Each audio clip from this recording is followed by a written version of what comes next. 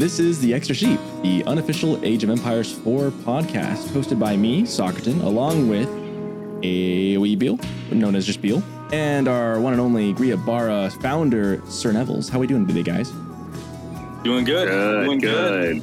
What a beautiful day. Happy Canada Day to all the Canadians out there. That's 2 days past now. We're recording this on Monday, the 3rd of July. Normally we record on Sundays, but we've been just so busy and we've had a lot of stuff come up. So for all the Americans out there listening, you're probably listening to this actually the day after. If anyone's listening to this on the 4th of July, stop, go outside, hang out with your family. Just do it. Don't be listening to us on the 4th unless you're working, in which case, I'm sorry, your country has done you no service. Play this for your family. Yeah, play this for your family as the fireworks go off. I want this to be playing. This is the...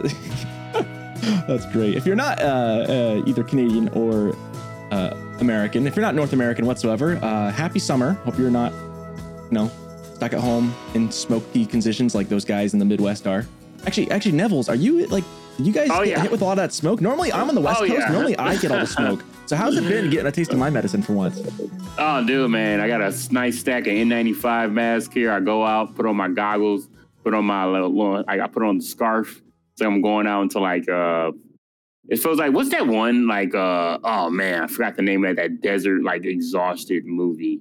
It's really popular. There's so many of those. Dune? There's so many. Which one? Dune, yeah, so Dune. many. That could work. Yeah, it looks like I'm walking out of Dune's like my front yard. Dune, Fallout, Mad Max. I can list like a million. I was thinking of Mad Max. Mad Max. Yeah, every day is like living through a rendition of Mad Max. No, I'm just kidding. It's not that bad. But yeah, it was pretty rough here for a minute. It was I've never done that before. I went to college up in Idaho, and when there was a bunch of wildfires around in 2019 and 2020 and even 2021 a little bit, the wildfire, but 2019 and 2020, the wildfire smoke came in like hundreds of miles away from Northern California and that area, and just sat. In Idaho, where I was at school, it's kind of a bowl. Imagine a valley surrounded by a ring of mountains, and the smoke came in. We had a beautiful weather up until right about this time of the year, actually. Right around, it was like the 4th of July was gorgeous, and the next week, that smoke just settled in, and I was a runner and I used to run outside, but it was like I couldn't go outside anymore. I was hacking up brown crap all the time. It was terrible. Jeez. So, pretty much everywhere you went around here, they were handing out N95 masks because we don't really deal with it's kind of crazy all the factories and stuff Detroit's a big industrial factories everywhere, but we've never had this, at least as far as I've been alive, air quality of this level. It was air quality is measured. I don't even know how to read air quality. I guess the average is 70. I don't even know. That's not even great either. Ideally, you want it to be 0. Usually per million or something like that. Yeah.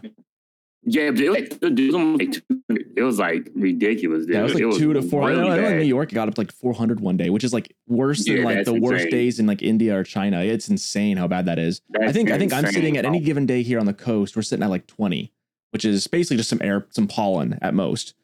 So that's insane. Hope you guys get some rain soon. I'm fine. It's been raining everywhere here. Yeah. That's so backwards because I'm on the coast here in the Pacific Northwest, and we've had an incredibly dry May, a dry June, and now a pretty today is actually, tomorrow is going to get up to 79 degrees on the coast. It's going to be 80 or 90 in Portland, but here on the coast, it's going to be 78 and just glorious for the 4th. So we're really excited about it.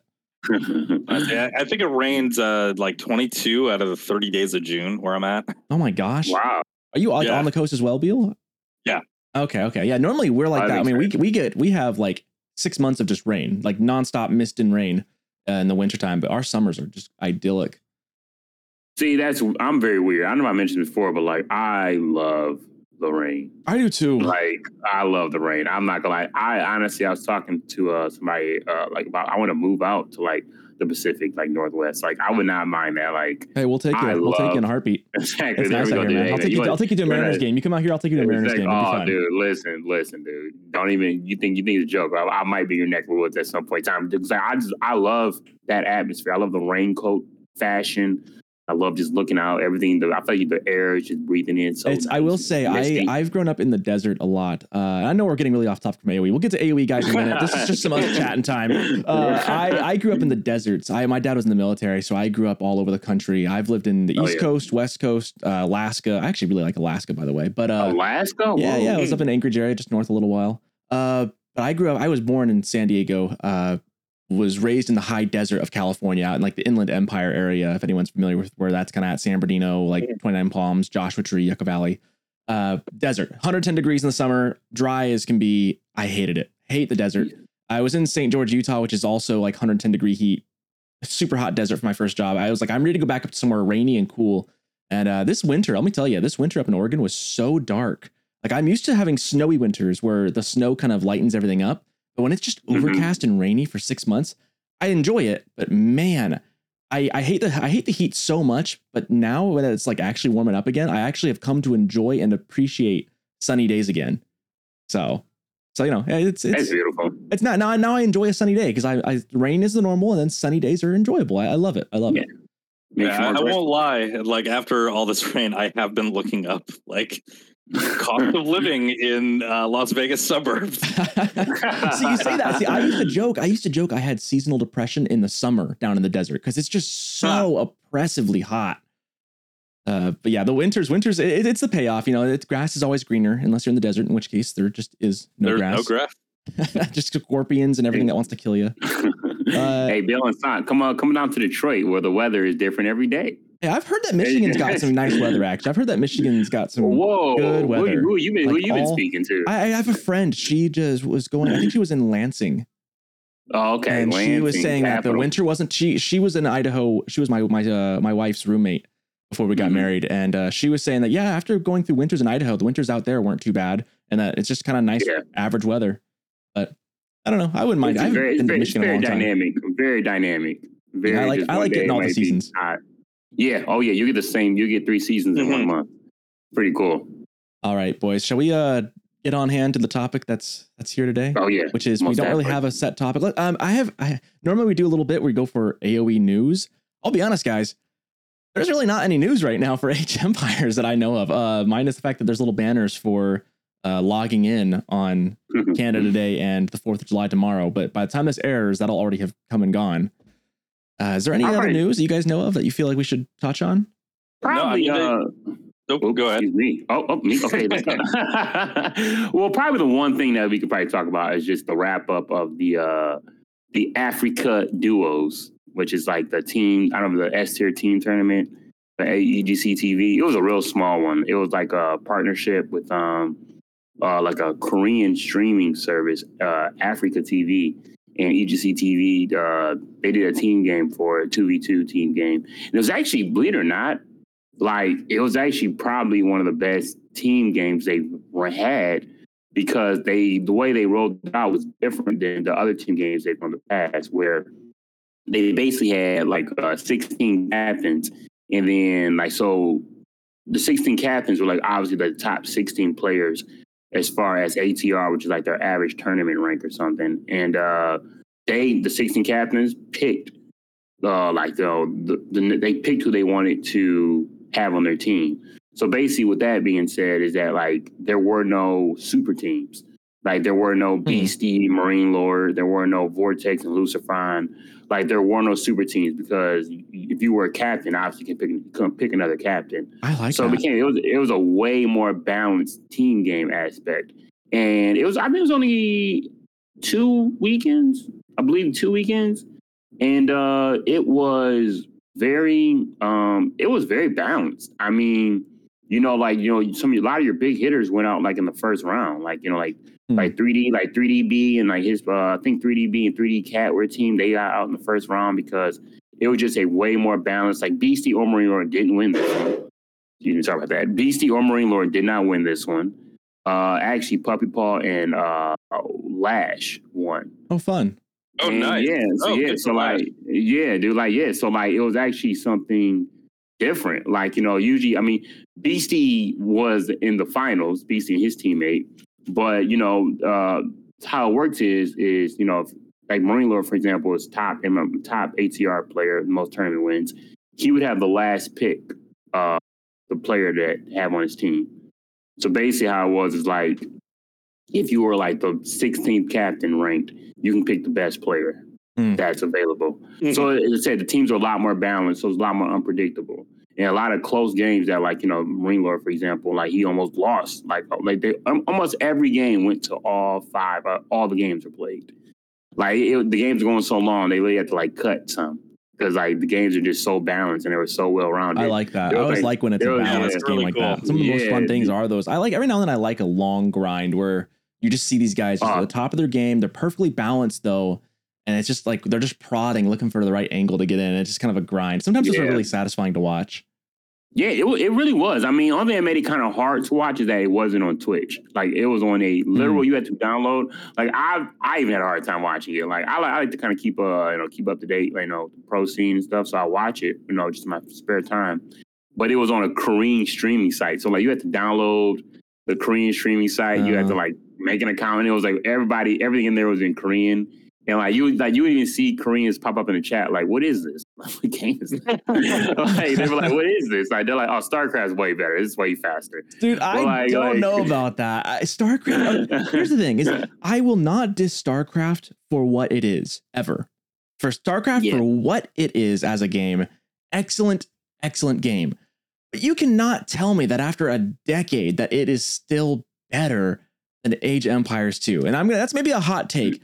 And I guess the Koreans the Koreans have owned that scene from like the get-go. So I get it. They're really Korean StarCraft are I mean as an American, I like baseball. I like football, like American football. Those are the superior sports, right? Basketball, because we're the ones who are best at it, right? Because we're the ones who basically are But I mean, you can't tell me that StarCraft today is the end all be all RTS. Even Age of Empires 2, which I get has more viewership. I just and we've had this debate a couple times that like which is the better game. Like they're getting kind of dated and like they're still good for what they are. Like for what they are, S tier. But it's an apples and oranges comparison though. You can't really compare them. I feel like timeless. They're timeless in what they do. Timeless games. Yeah, it's just dude, I think maybe because like I don't know why, man. I mean, like, for example, like me, I just thought that, once a game got too old, people just kind of went away. But that's not true at all. Like, dude, StarCraft 1 is still very popular. Yeah, Brood Wars. Brood Wars is super popular. Well, a good game is timeless.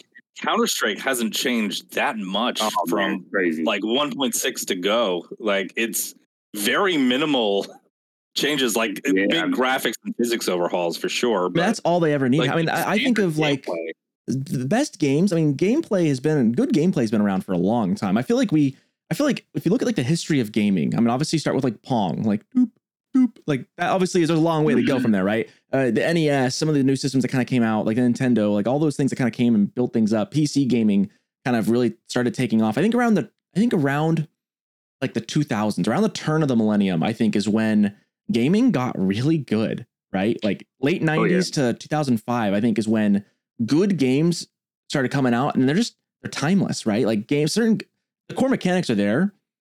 The graphics might be a difference in age, but I'd put that I'd say 95 to 96. Like that is when that's when the classics, like you get the tail end of the Super Nintendo, like their biggest.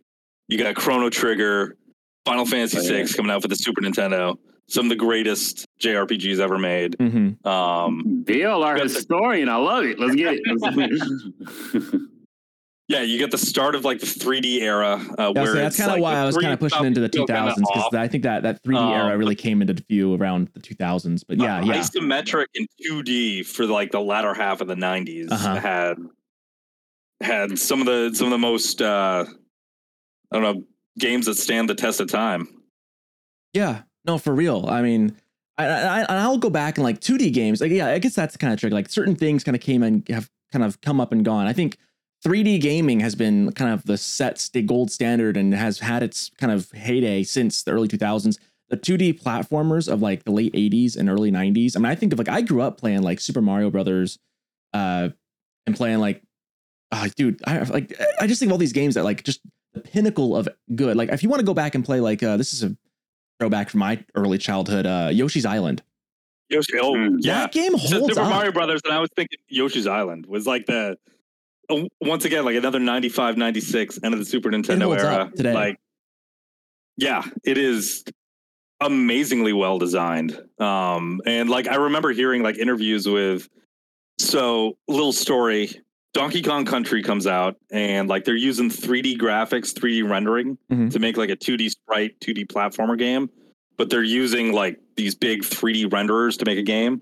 And Miyamoto was like, hey, okay, was like dissing Donkey Kong Country at first, was just like, yeah, the people will buy as long as the art style is good. The gameplay doesn't have to be good, I guess, with Donkey Kong Country, which is he's throwing shade. I mean, Donkey Kong Country is still one of the best platformers ever made, like number 2 for sure. But then he went and did the opposite. And he's like, I'm gonna look at the graphics, do crayon like baby nursery graphics with Yoshi's Island, and then just make one of the best platformers ever made. Yeah. And it holds up. You know, it's amazing. Like, yeah. And I get that, like, in that sense, like, that's why Age of Empires 2 and StarCraft are still like considered such great games. But I mean, we're in a whole new generation of gaming now, right? I mean, I was just thinking about it. I picked up, I've got more news I'll get to. Actually, I do have a couple things I realized about the podcast I'll talk about. But I picked up, this is one of the things I wanted to talk about today. I picked up, my brother's been enticing me to this. And this is one of those games that was actually more fundamental to my RTS like journey than I realized. My dad in the early 2000s used to play this game. Do either of you guys know of Warhammer 40,000 Dawn of War? Oh yeah. Yeah, I know like the tabletop thing and the I never played any of them, but I know. I mean, I've been on the internet. My dad had the tabletop stuff. My dad had the tabletop. I'm not a huge Warhammer guy. My dad dabbled, but didn't really get super. He's got like one of those games where the aliens come in. He's got little robo marines, like space marines, like ready to go. It's pretty cool. But the RTS game that came in was on sale on Steam. I think it might be still on sale if it's the summer sale for like $3. And my dad played this game. Like, this was like my gateway to RTS. I remember standing next to him. It is Dawn of War. Yeah. Yeah. I remember. You know who develops that? It's Relic. It's Relic.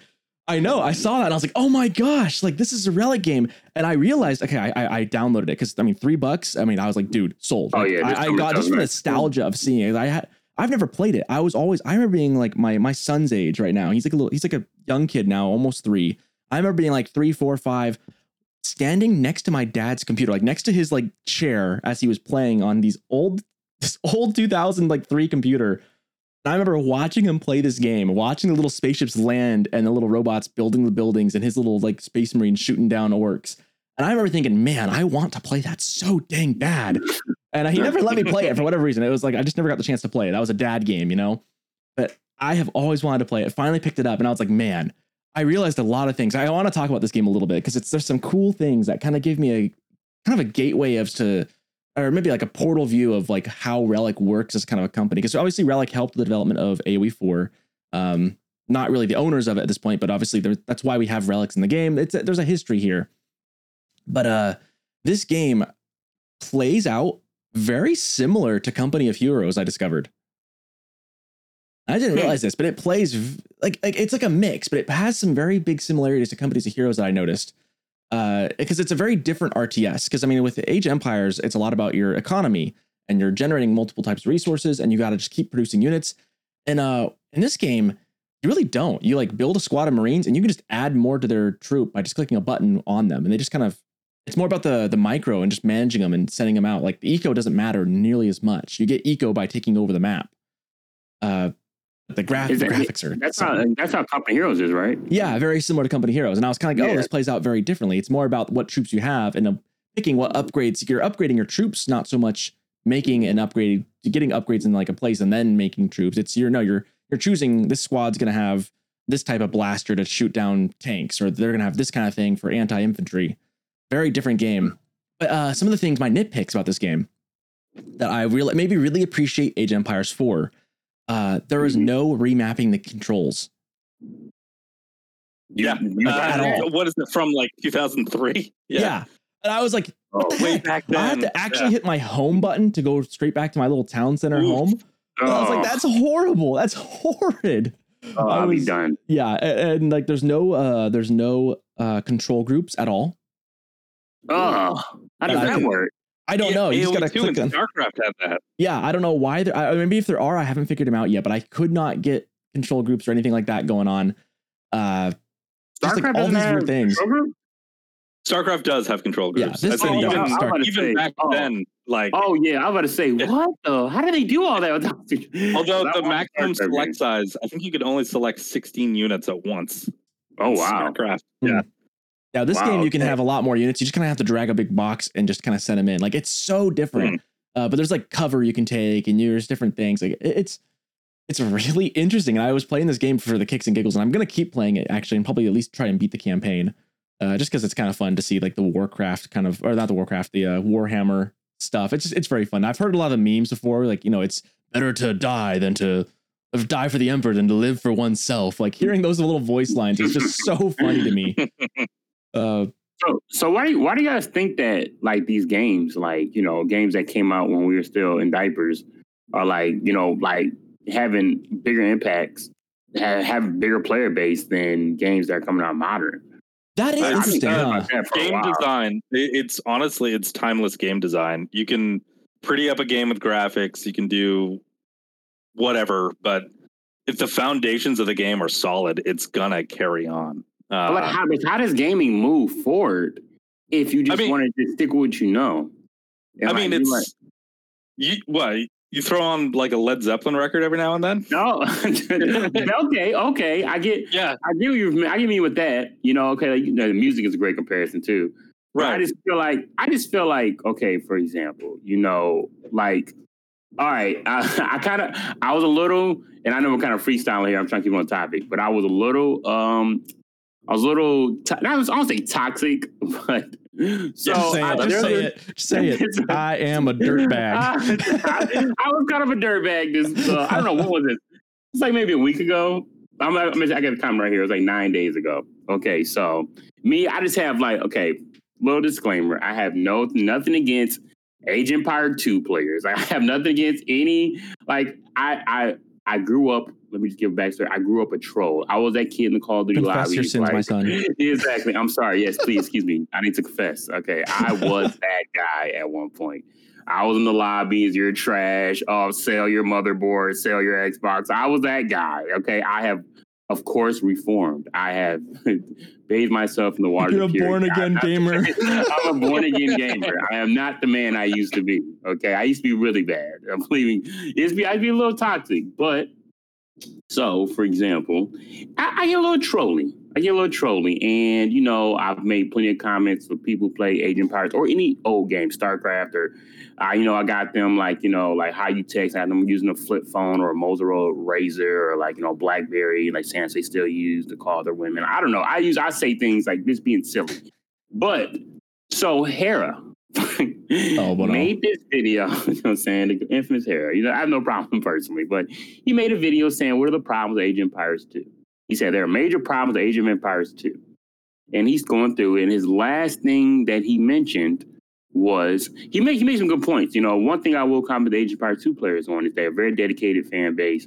Their pro scene's really healthy, which their pro scene, I believe, is healthier than Age of Empires 4 because you don't hear any Age of Empires 2 players talking about Stormgate all day. Like they're very loyal. They're very loyal. They're probably like, this game is gonna be trash. They're probably they survived. They went through hell for like decades. Yeah, they did. No support, and now they finally get support. They're having like a renaissance. I admire them because they went through it. That game was before the Rambo edition. I went through it. You guys don't know what it's like out there. They went through it. They went through the drought and they saw that they stuck with it. Now they're seeing the prosperity of it. Which is great. But, Hera basically said in this video, he's complimenting things and he thinks you're saying that wrong are just things that are going to be wrong with a dated game like this. And he's kind of recognizing the game is dated. And one thing he says, guys, his last suggestion to fix the game was like, guys, what we got to do is just, if they just fix all these problems, maybe did this, and just repackage it as like an Age of Empires 2 Final Edition. And I just thought that was hilarious. Turbo Ultimate. Exactly. Super Ultimate Platinum Edition. Super 3000 Edition Age of Empires 2. So I need to get the soundbite of Kylo Ren and be like, just let go. Let me see what we can do. Give me a second. I think I can do it. Let me just do this. Let me go. Oh, let's get it. Let's get it live. You just need to let go. Exactly. That's still holding on. That's beautiful. There's nothing better. Like, and literally, so me, like, I never comment on YouTube videos, but like, I was just like, I gotta say something about this. I can't help myself. And all I said was, haha, solution to that last problem is to make it a definitive edition. I said, listen, beautiful people, it's been a fun ride, I know, but it's time to come over to where the content is not stagnant and the future of the game is still exciting. Oh, you just got downvoted into oblivion, didn't you? Oh, dude, I got it. It was not a fun time. You just said, you just blasphemed against our Lord Ruler. I didn't mean to. I didn't know what happened. I don't care. I mean, I was just bored. Maybe I just didn't have my warm milk going to sleep. You see, you overplayed your hand there, Snevels. You got to be subtle about it. You got to pretend you're actually one of them and be like, guys, and you got to like act like you came to realization. See, it's too easy to tell you're astroturfing this. You got to be more like subtle. You got to be like, guys, I've been thinking, I love this game, but maybe I should move on. Like you gotta like be like one of those guys who like wakes up and smells the roses. You gotta be like one of those guys. Well, basically, I was fighting behind enemy lines by myself. I had no backup. But basically, I ended off with, "Don't be scared. Don't believe the slander. We're very welcoming," with like a really sarcastic smiley face. And Hera actually commented. Oh no! Hera commented, and he wasn't toxic. He wasn't bad, but all he said was AoE 4 has way bigger problems. With like laughing, smiling. And that's what I responded with. I said, please enlighten me. He didn't respond back. Of course not. So dude, all the problems with the game at launch are gone. I can't even think of any of those problems anymore. I mean, the only thing that even comes to my mind was just the ridiculous Springled meta. I know a lot of problems. I mean, I'm trying to think of it. I can't even remember anything else. Like the game is in such an interestingly fun Remember position. Abbasid had infinite range on their spears? Oh yeah, that was pretty funny. Remember when you could pull out relics and drop them into like monasteries infinitely? Oh yeah, that's right. This game. I remember it's like seeing like the Mongol TC rush, which I didn't even go through. Mm-hmm. But like, there's a point in time the Mongols could just like scout your face, and they could park their TC right by yours, and anything you made would just get killed by the TC. Like it was pretty bad. Like okay, I will admit. And I have a whole YouTube video on this. Certain levels, YouTube, shameless plug. Anyway, I have a whole YouTube video on this. I have a whole YouTube video on this. Basically, just I highlighted 10 problems that were in the initial release of the game and how they're fixed now. And I also, I'm fair. I also initiate things that I wish the game, and we can, because me and Bill want to have a conversation about something. We can actually segue further on later on. But I and I issue with the game because the game. What I believe, this is somebody coming from the outside perspective, and I'm gonna try to be. I know I'm gonna be kind of long-winded, but I did play Age of Empires 2. When I was like 4, never touched RTS from 4 to 25. I don't know. I didn't play. I tried playing a little bit of Halo Wars. Wasn't a big fan of it. RTS wasn't really my. It's a gateway drug. That's about it. It's exactly. I'm a huge Halo. Was the first game I really got. I played that on Xbox for a little bit. Exactly. A couple years back, and it was fun, but. Yeah, exactly. And I'm a huge. This is my first full PC game I played. I'm now learning mouse and keyboard. I didn't even know mouse and keyboard for Age of Empires 4. I didn't play. I had a PC before. That is blowing my mind, dude. I did not know mouse and keyboard. I'm learning how to type currently. I'm taking type. Oh my gosh! I swear. So that was like a T-Rex there. Hot takes with a keyboard like T-Rex typing, going one finger at a time. You'll see plenty of typos of me typing things up. People call me out like, "Hey man, I think this." I'm like, "Oh yeah, you're right. Let me just go ahead and fix that." Like it's like, this is somebody coming from completely. I'm on an Age of Empires 4 podcast, and a year ago I didn't even play RTSs. So like, this is something. I'm a big time newcomer. I'm coming from the outside perspective to say that. What he's trying to say is he's unqualified to be on this podcast, and we're not sure why he's here, but he's stuck around. We absolutely need a person that is exactly. I mean, very unqualified. We're all pretty new. We've all had like I said, we've all had a kind of our journey to this game, right? We've all kind of had our experiences. I mean, I wasn't a huge AoE 2 guy. I mean, I was in diapers when it came out. I mean. I didn't play. Okay. I didn't play AoE 2. I'll be the boomer in the group. Yeah, I loved AoE 2. Like, thanks, Dad. I remember taking a cracked version to college and like landing in like 2007. Bill, you make me feel very young. Those are the days. Thank you. I feel much younger. Mr. Neville's and I are like, crap. I was born 97, so I'm a young guy next to. Oh yeah, dude, you're the youngest guy here, dude. I must be. You wouldn't guess it though. I've got 2 kids. I'm like an old man in spirit. So yeah, me and Bill like the uncles. We're like basically, yeah. Exactly. Let's get ready. Oh man, I feel so much. You kids weren't there for Warcraft 3. All right, I'll bring my point. I know I've been going long, but basically all I'm saying is like, I said from somebody who doesn't really understand, like just the legacy of these games. I feel that it's very weird to me the amount of gatekeeping between, because if you ask me, I thought it was AoE 4 versus the world. I mean, AoE, as a whole versus the world. Like I thought it was like, and I'm realizing that like, oh my goodness, exactly. We have a civil war right now. We have like a civil war because like I've talked to, in our Discord, we have people from Germany, people from all over the world, and people that actually attended Red Bull Wololo, which is like the big LAN event. And it was this one that previously passed, the first one that was included with Age of Empires 4. And he was literally telling me that like people that were playing AoE 4 were getting dirty looks from like AoE 2 players. Dude, like, the AoE 2 fans look at him like, exactly. Like, and and I'm gonna make a hot take, and I'm not trying to disrespect to AoE 2, but I believe they view AoE 4, and this is true, as a threat to their super stable fan base. Oh, totally. Because why they don't care at all about AoE 3. Like, AoE 3 is kind of a joke. That's the missing, like, AoE 1 went to Vietnam. Like, I think there's a bigger AoE 1 viewer base, like, it's bigger more than right? AoE 2 and 4 combined. That's wild. On like Vietnamese streaming platforms. Yep. AoE 1 was the like oldest son that went to Vietnam and never came back. Oldest son is retired. You don't know what it's like out there. The golden boy. AoE 3, we don't. It's the redheaded stepchild.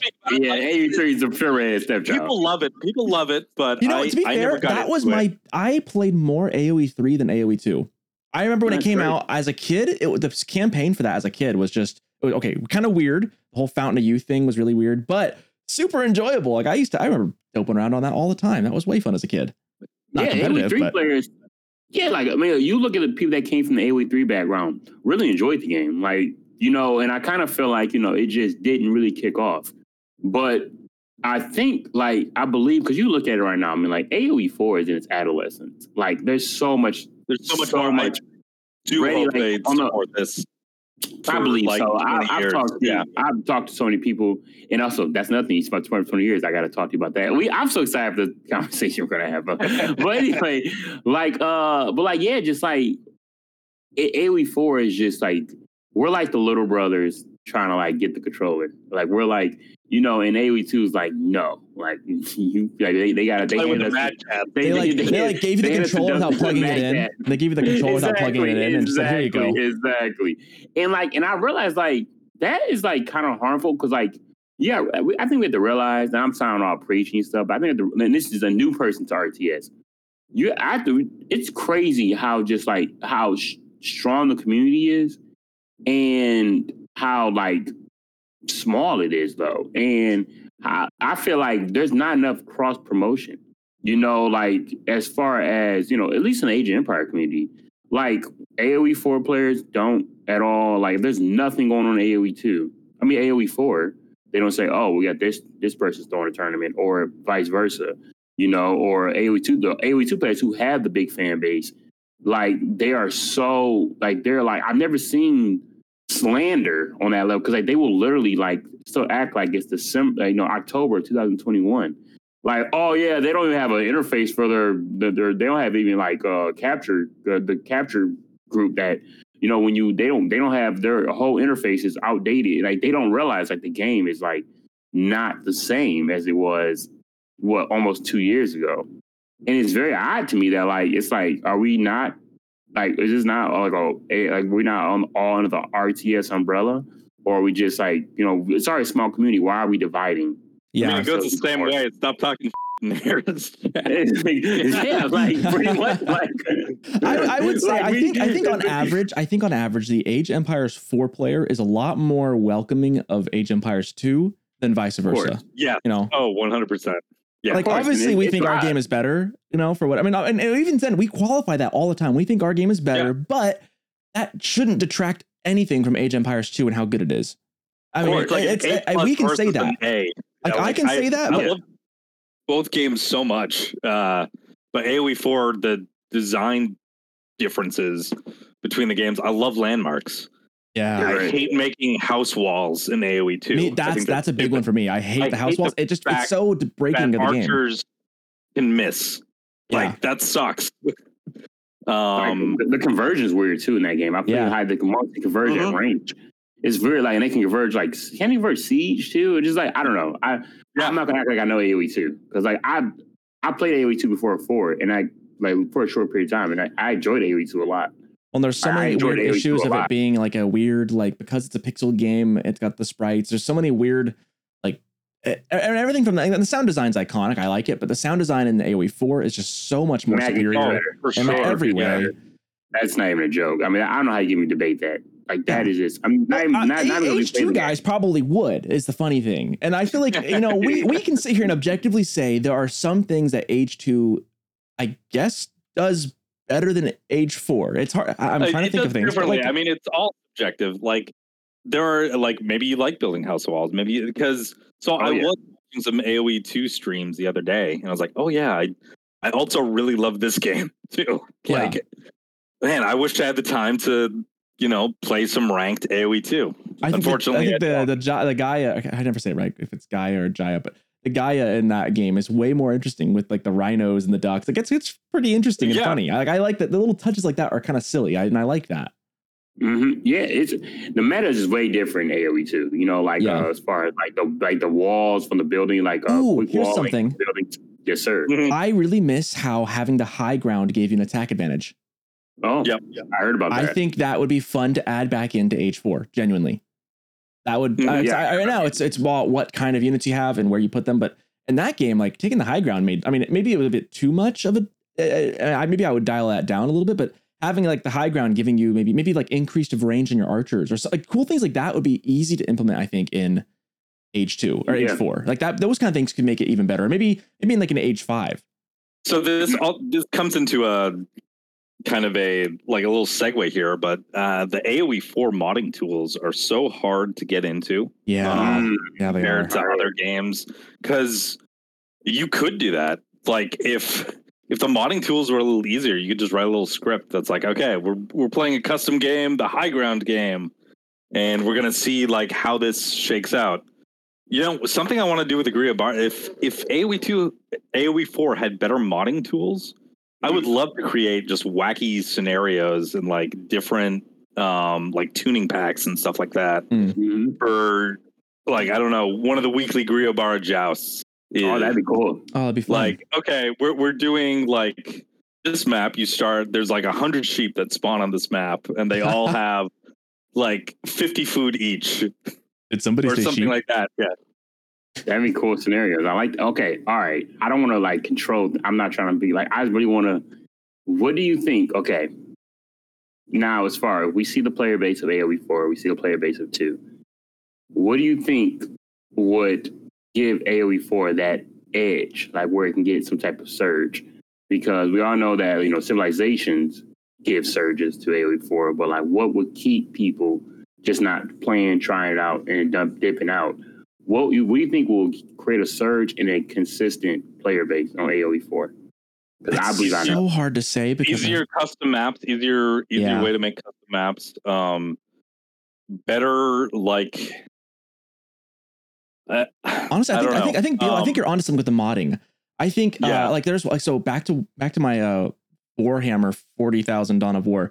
One of the things I really liked about, one of the few things I think is actually superior to that game, to this game, is you can turn on how many bodies get left behind after a fight and how long they stay. And if there's blood or not. I kind of dig that. I'm not a huge guts and gore guy, but having that little option was like, oh, this is way more immersive all of a sudden. And like the bodies, I could see where the fight stayed. I don't know if they took it out of the definitive edition of AoE 2, but they used to. Every single unit left behind a skeleton for the remainder of the game when it was killed. That's cool. It's so cool. Yeah. And I'd like to have it. I mean, maybe like after a while that gets faded, or maybe instead like the landscape has like a little cross or like some kind of like little monument to show a huge battle took place. So like over the ages, if you age up, maybe the bones get swept away and like flowers get planted or something. Like it'd be so cool to have some kind of like visual. I mean, just like little things like that where Age of Empires excels so well at.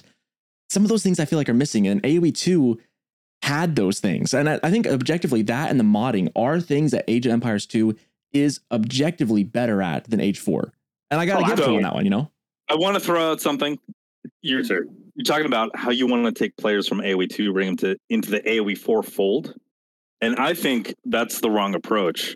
You want to pick up casual players, get them into RTS, because RTS is such a hard genre. Like the skill floor is so high to begin with, that to like even be competent playing in RTS, you need to dedicate a lot of time to like how to actually play. So I think StarCraft 2 tried it, but if AoE 4, their next big update was co-op campaigns.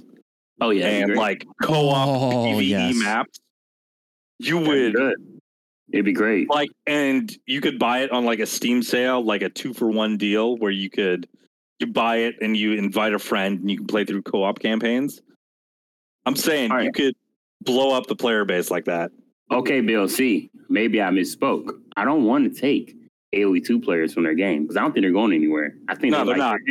They do. That's good for them. Which is cool. That's good for them. Really good game. Yeah, it is. And honestly, I kind of admire them a little bit. Well, I don't know if admire is the word, but I do admire their fan base because they don't let they are in that bubble of AoE 2. Like anything else going on outside, they're not like. One thing I've criticized about our own community is that when they showed a flipping little concept artist of a whole nother game that's a year out, and people are like, "Yep, AoE 4 is dead. Let's start this game now." Like they just immediately were just like they literally when Stormgate showed anything, like I've seen some people Stormgate waiting parties, like just like all like pro players saying that, "Oh, I'm blaming Stormgate." Like it's like, well then, dude, if that game's a disappointment, man. When they had that showcase, I was streaming for that showcase, and when they showed Stormgate, for me it was just like, oh. Yeah, I remember why I like Age of Empires. This doesn't look good. Yeah, this doesn't look like what I want to play. Yeah. So my biggest question, and I think I have a solution, but my biggest question is yes, how do you get casual players to start playing? And sometimes like it's obviously a bittersweet thing to get a bigger audience because yes, you find games easier, more people playing the same level, but also when you get a bigger fan base and you get more toxicity and you get more complaining, get more, everybody's gonna be happy. So, but I'm doing this is kind of something we've been talking about on the side, Bill, but like, I think the game should go free to play. I know. You've mentioned that. I mentioned it. Where's the monetization? Where they got to make money. I mean, look at what happened to Company Heroes. Not enough downloads, not enough interest, and then Relic fires a third of their staff. I mean, how do I know it's going to go against the whole art in. If you say Battle Pass, so help me. Listen, I will. Listen, boys. Don't leave me, Bill. Don't leave me. Listen, boys. Listen. Battle Pass. I am not the biggest fan of the free-to-play monetization Battle Pass market. Like me personally, I come from the same generation you guys come from. For the most part, this is something you say and then follow with a but Battle Pass. Well, listen, no offense, sir, boys, but listen, boys, the games we are in a different. I think the reason why RTS does not 100% prevail, and I'm not talking about just AoE, StarCraft, because you got to think about it. I mean, we're arguing amongst these RTS games where all of them are getting just trumped, just getting stomped out by the the first shooters, MOBAs. The biggest RTS competition. And oh my God, I can think of the freaking landing Royale games. Like those games are destroying RTS. RTS doesn't even chart compared to those games. I mean, that's a new game mode too. As of like, that's a really, I mean, maybe if you're a kid listening to this, it's not going to sound like a new game mode. But for all of us who are like in our 20s, 30s, like Battle Royale, like around, I think I remember when Fortnite came around, like 2018. That was like a whole. I mean, I'm sure the idea has been around maybe for a little longer, but that was a novel way to play a game. Anyway, sorry, go ahead. No, but yeah, Battle Royale wasn't like it ain't like it got really popular with Fortnite. Like it was before Fortnite too. PUBG, yeah. PUBG, and then another one. Oh my God, DayZ mod. There was some sort of there you go. Yep, a bunch of them. Yep. Yeah, it was another game. Yeah, which like those are like the trial games, and then Fortnite just completely. Fortnite made. I can't believe. So as the resident boomer here, Epic was developing a sequel to Unreal Tournament right around the time that Fortnite got popular. That would have been the way to go. Yeah.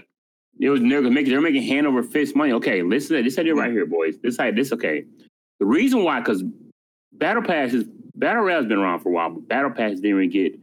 Fortnite set the standard for battle passes. I don't think any battle pass ever be as good as Fortnite. Like, if people want to put money, my little brother will literally. Their ability to collaborate is just insane. Yeah. Oh, it's insane. I believe because it's still in beta, so they can like. I think Fortnite is still technically in beta. It's been like 8 years. Yeah, I know, but they had that power. That's how you get some good collaboration. It's something in business marketing. I'm not going to talk on it because I'm not an expert. But listen, all right, this is what I mean is that. RTS. Battle Pass, I swear to God. Listen. Just give me a second. Here. Battle Pass. Battle Pass. Okay, listen. Where's my hand? Where's my okay, Give me 30 seconds. I need to all right, delete the okay, I get it, man. Don't leave us, man. I understand if you do, though. Okay, dude, listen right here, man. Okay. I'm sorry I beat this guy. If I'm not here next week, I understand. Okay, and I'm really sad, but I understand. Listen, boys, listen. Okay, we live in a very bite-sized reality. You know what I mean? Like our reality is, like everyone, the TikTok genre, everybody's attention span is way vastly different. And of course, me, you, Sock, like we like the rank grind. The biggest motivation in this game right now is just reaching the top, the highest rank you can reach. Not some of us don't even care about the flashy things that the monuments. We don't even care about that. We just want that conquer is what trumps everything. But that does not appease to the casual audience. People need a reason to stay. You want people to stay. You can have surges. You can have a big spike in players that just eventually, if you look at the charts, it just roller coasters down. Are you going to suggest daily login bonuses? No. What I suggest is that you need, for example, let's say season 6 comes out and they're like, hey, we're going to do it to where we got 2 new series we're introducing. And we also have you don't got to call it Battle Pass. You call it, I don't know, some medieval theme. And basically how it works is that you can either pay the money, you can pay for the Battle Pass, get the free maps, get the maps of the Battle Pass, and then boom, you're set. Or if you don't want to spend the money, you could just grind your way up to new free civs. And obviously everything with the game is going to be cosmetic. Which I know historically accuracy. Well, you just said getting the maps with the Battle Pass. My fault. Excuse me. I didn't say maps. Wait a minute. Not maps. Maps are included. Civilization. Okay. Excuse me. That's my brain fart. Is there a lot behind the Battle Pass? Yeah, sorry, brain fart. So yeah, basically you introduce the Battle Pass, maybe make it like 100 tiers like usual, or however make it 50 tiers, whatever. At the end of it, you can get the civilizations for free if you grind it out. Because every Battle Pass has 2 tiers. There's like a silver one that like you can pay for free, and there's one that you pay for to get you like all the real cool stuff. And basically the marketing will be okay. Like if you pay for the Battle Pass, you get the civilizations, and you also get you get the opportunity to unlock the real cool stuff. You get landmark variations. You get I don't know about units, because that's kind of like a little different. It's really tricky unless it's for yourself only and not for everyone else to see. Yeah, so I don't think units be thing, but like you can do special landmark cosmetic designs. You can do like building, like you do like your stables have different building designs, and obviously that's something for them to figure out. Something that just makes you want to keep playing the game for the more casual audience. If you don't want to include it in ranked play, that's fine. But like, I guess things like being able to change like the color of the berries to something like, instead of like the raspberries, it'd be like blueberries instead, or like you can do maybe some things like that. Just some, because you guys got to realize that look how big of a fall off it happens. Like once a new season's introduced, or even a pup, the fall off on the player base is huge. Everybody just worry about that now. And yes, new civilizations are amazing. Like the new civs are going to obviously, especially including somebody that people have wanted, Japan or Viking civilization. Of course, people are going to want to chime in and play that. But like, it's going to keep their attention. There's been plenty of games a lot of games have huge takeoffs, huge spikes, and they just fall off after a while because people have no reason to still log back in. Like for us, we log in every day. I mean, we're you guys are RTS purists. You guys understand RTS. It's about the grind, getting better, learning. But a lot, like me, if I tell my little brother, hey, dude, hop on, my 19-year-old brother to hop on Rage Empire, he's like, why? And I'm like, oh, because you can hit he's like what? It's fun. Of course. I'm gonna say that, but it's a rewarding game. Yeah.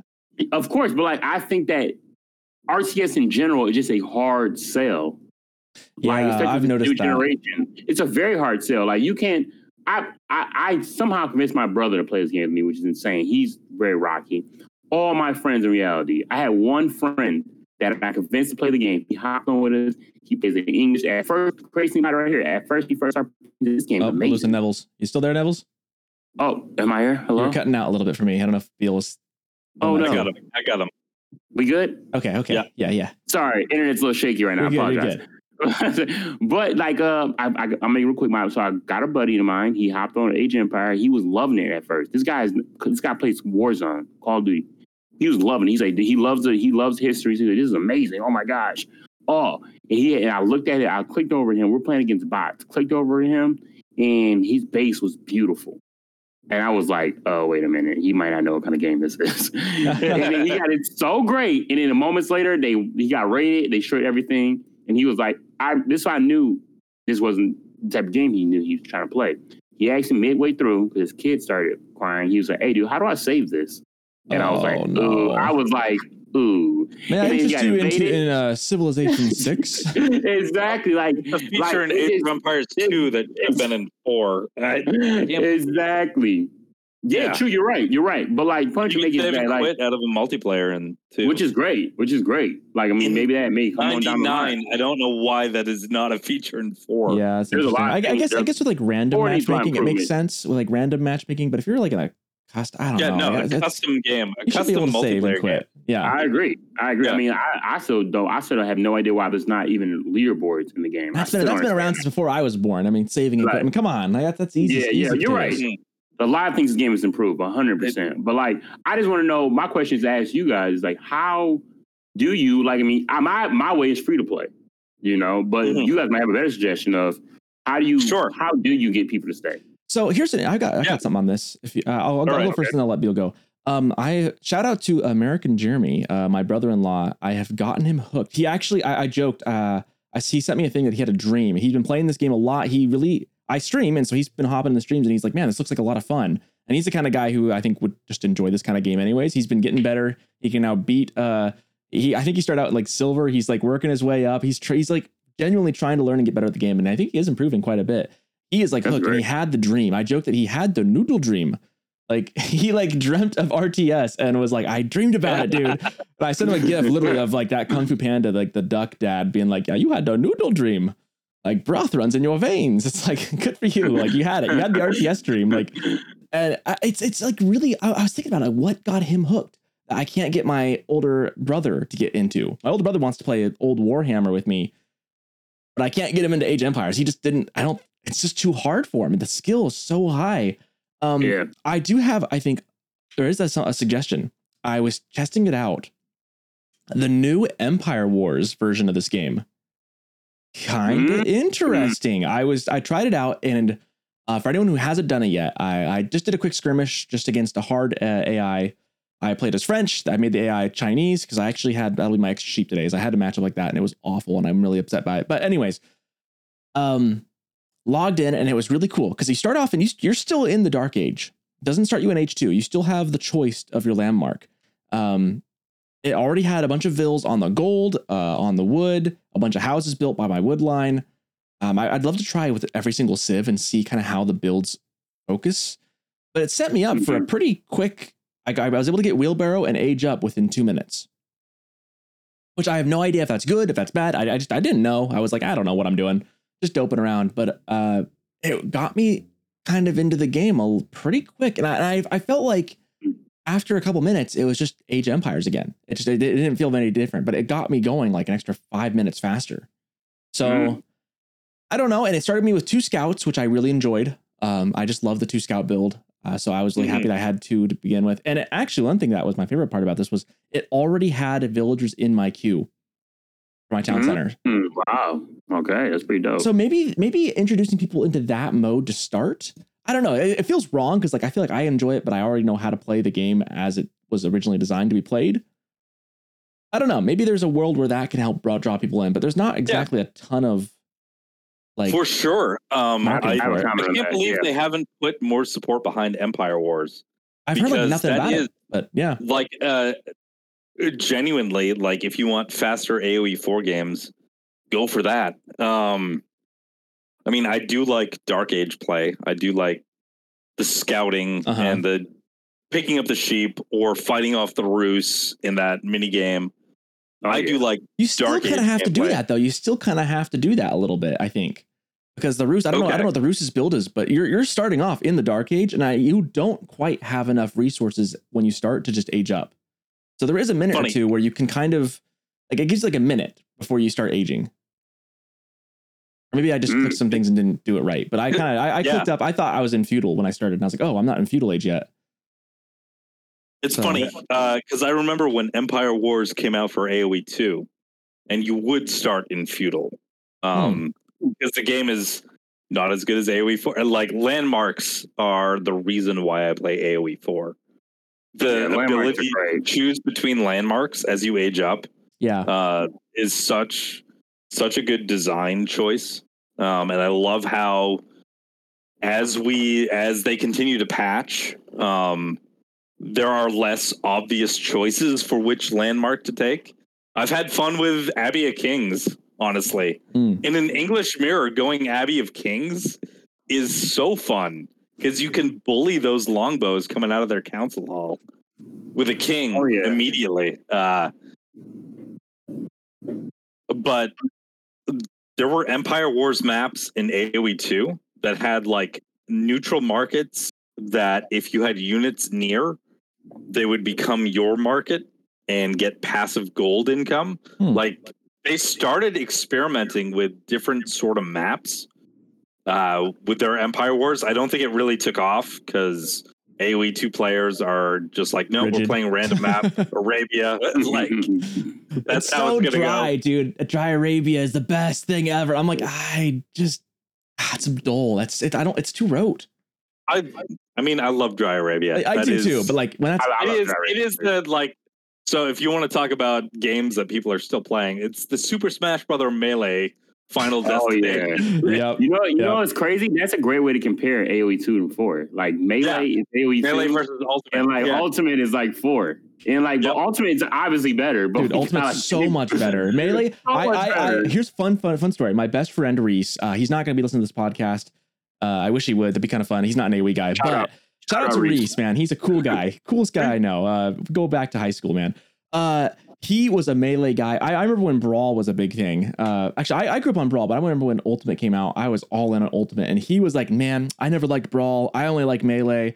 I'm a Melee guy. I got my like N64 still at home. Melee. I finally had him over one day. And I was like, come on, just take it. I was like, here's the thing. You don't need to use the Wii controller. We got an actual Pro controller for the Switch. Take it. You'll love it. Gave him that. And I took the Switch, the Joy-Cons and said, He loved it. He's like, oh man, this moves so much faster.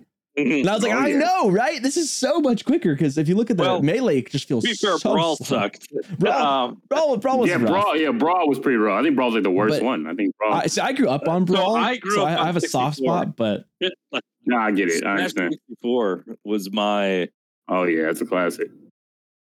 Was my thing. The Ultimate is so good. Ultimate is by and far superior to any of them. It is the best. Got the best character pool. It's just way too much fun. Got all the characters. All the characters. I mean, who wouldn't want that, right? Yeah. It's got Steve from Minecraft, man. You'll see me being extra toxic if somebody's talking about. I haven't played that game in forever. I just wish Nintendo. This is a side gripe. I wish Nintendo had better online matchmaking and better online everything. Yep. Like that is such for how good that company is, man. That is such a huge failing of them. Like online play is garbage. Are they a good company? I mean, they make good games. For how good their games have been historically. I mean, they fill a niche. Right. They fill a niche. I'm not saying they're. Yeah. Are they morally good? I don't know. It's weird. It's funny. Like I have a PC, and then like instead of having a PlayStation or Xbox, because all those games eventually come to a PC. Come to PC. Yep. Oh, but then you need like the Nintendo console of that generation. I know they are. Like, everyone complains about Sony exclusives, but come on, guys, Nintendo has by and large takes the cake on that. Yeah, they're not exclusive to PC. Like I was playing through Horizon Zero Dawn. You can't even like stream off of it easily. Like I'd love to stream some Twitch. I'd love to be streaming Tears of the Kingdom right now, but I don't have the money to buy a capture card and a whole other setup just to stream one game. Dude, Tears of the Kingdom's so good though. So great. Oh, all right. Bring it back. Bring it back. We're talking about monetization. Fast. And listen, I hear you guys are saying about Devil's just saying Battle Pass to unlock some cosmetics and then the new civs in whatever season it is. Yeah, obviously can't do always end it off on new civs. Whatever they want to make it. I want a good DLC for this game. I want a paid DLC that is phenomenal. So I'm coming around to slightly on the Battle Pass idea. I'm coming around slightly because my thing was going to be you pay for the game, you pay for the expansions as they come out. Yeah, like $40 for the game, $10 for the expansion. It'll be 20 for the expansion. It's 60 for the game, 20 for the expansions nowadays with inflation. But yeah. Right. But like that's the model. Like you release an expansion like maybe once or twice a year, and that's got the new civs. No new maps. Maps go to the free. Go to whoever owns it. But then I'm thinking, wait, with a battle pass, that $10 expansion, why not make that a payable? Like, if you pay $10, you just unlock everything in the battle pass. And if you want to play free, you can earn it. But if you pay $10, like, there's no reason to not have a free tract for unlocking things. I feel like the best way to go is, pay for the game, pay for the expansions. But if you don't want to pay for the expansions, there should be a way reward by playing the game really a lot. Yeah. Yeah. So I'll back off of the battle pass if there is an option. If they do it right. Not to boost a battle pass, but to just unlock everything. I absolve you, my son, Sir Nevils. I absolve you of all your sins. Well, Bill, I'm fine. I kind of agree with that. Battle pass and then just say $10, unlock everything. But if you don't pay it, you can earn. Yeah, pretty much. There you go. Like that. The biggest thing, honestly. So this week I've gone back and I've started playing through most of the campaigns for AoE 4. They're good. I've had a good time with the Rus campaign now. I didn't really like the English one. Moved into the Rus, was like, okay, the map design is getting better. But honestly, create some sort of co-op campaign and like a co-op mode where you can even have like so easy. So I am capitulating again, like have a free-to-play co-op mode for whatever it is, like the Ottomans or Malians, like that score, Art of War, that score game. If you could design maps that are co-op where you try to get the highest score. But if you don't own the game, you can play the co-op mode with someone who does. Yeah, that would get people into the game. That'd be great. Yeah. Because that is a barrier to entry. When it comes to RTS, there are multiple barriers to entry. There's the cost, like upfront cost. Like, do you want to pay $40 on a game in a genre that you're not familiar with? You're going to play BattleBit Remastered, or are you going to play an RTS game that costs $60? I just bought that. That looks really good. It looks really good. Yeah. To be honest. But I hear you saying, Bill. Do you want to pay the $40 up front to participate in a genre that is historically one of the hardest genres around? I would agree. Barrier to entry is insane, and that's what I say. Yeah, lower like the skill floor with some co-op modes, and then sort of feed those co-op players like, hey, do you want to play some 1v1s? Do you want to get in? Yeah, I gave you a little hit. Do you want more? Yeah. You want to do some like random maps? Co-op, honestly, is also a good suggestion in general. No, co-op campaigns. If they released a couple of co-op campaigns, thinking about this now, they get the Byzantines in. They get the Eastern Roman Empire. There was, I don't know if any of you played Perfect Dark for the N64. Played it for the single player. They had co-op. They had a mode called Counter-Op. And where like Counter-Op was, you would take control of the little random enemies and try to stop your friend from completing the objectives in a level. But if they did a Byzantines versus Ottomans, like a simulation campaign, where that was like a free, so you can do co-op maps, or you can do this Byzantine versus Ottomans counter-op campaign, where you and your free-to-play friend can do these maps against each other. Weird campaign. That reminds me of some thought. That gives me some thoughts actually to one of my favorite games ever of all time was 2005, the Star Wars Battlefront 2. And there was a mode on there where it was called the Galactic Conquest. That game mode has been missing in every game since, and it was the funnest thing because it was like a board game. You basically have all the planets and you can build different fleets. Like you can build one fleet, and then if you get credits for winning battles, you can build another fleet, and you'd go around jumping planet to planet or doing space battles if you collided with another fleet. And it was basically, it would go from like, you'd be like playing a big macro board game, then it would dive in. I'm thinking, you guys know how like Company Heroes kind of had that the Italian kind of campaign? 100 Years War. If you did the 100 Years War Galactic Conquest. I think here's the thought. This is like the next, I was gonna ask you guys what you would hope to see different in an Age of Empires 5 and what it would take for us to move to a new RTS game. I don't want them to make Age of Empires 5 anything. Not yet. Yeah, not soon. That would kill this game. No, they've got such a good foundation here. Yeah. But imagine if they had a huge patch. I'm talking like a huge patch that was like kind of like with Company Heroes, how they have like that Italian campaign where it's kind of a macro game and then you dive into the actual RTS game part of it. But imagine do that for like you said, like 100 Years War, but it was like a co-op, like a 2v2. You can play a longer game that puts you into small skirmishes, and then you go back to the big map, and you can choose where your armies go.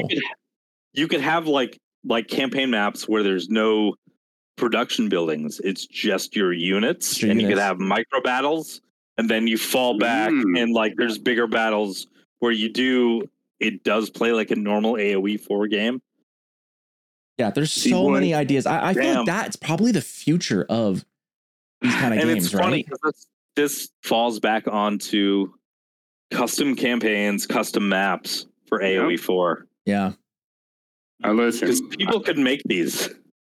I hear you guys saying, see, the thing about it is like we do want developers to put this much support into the game, but the support is never going to be that significant if the players aren't there.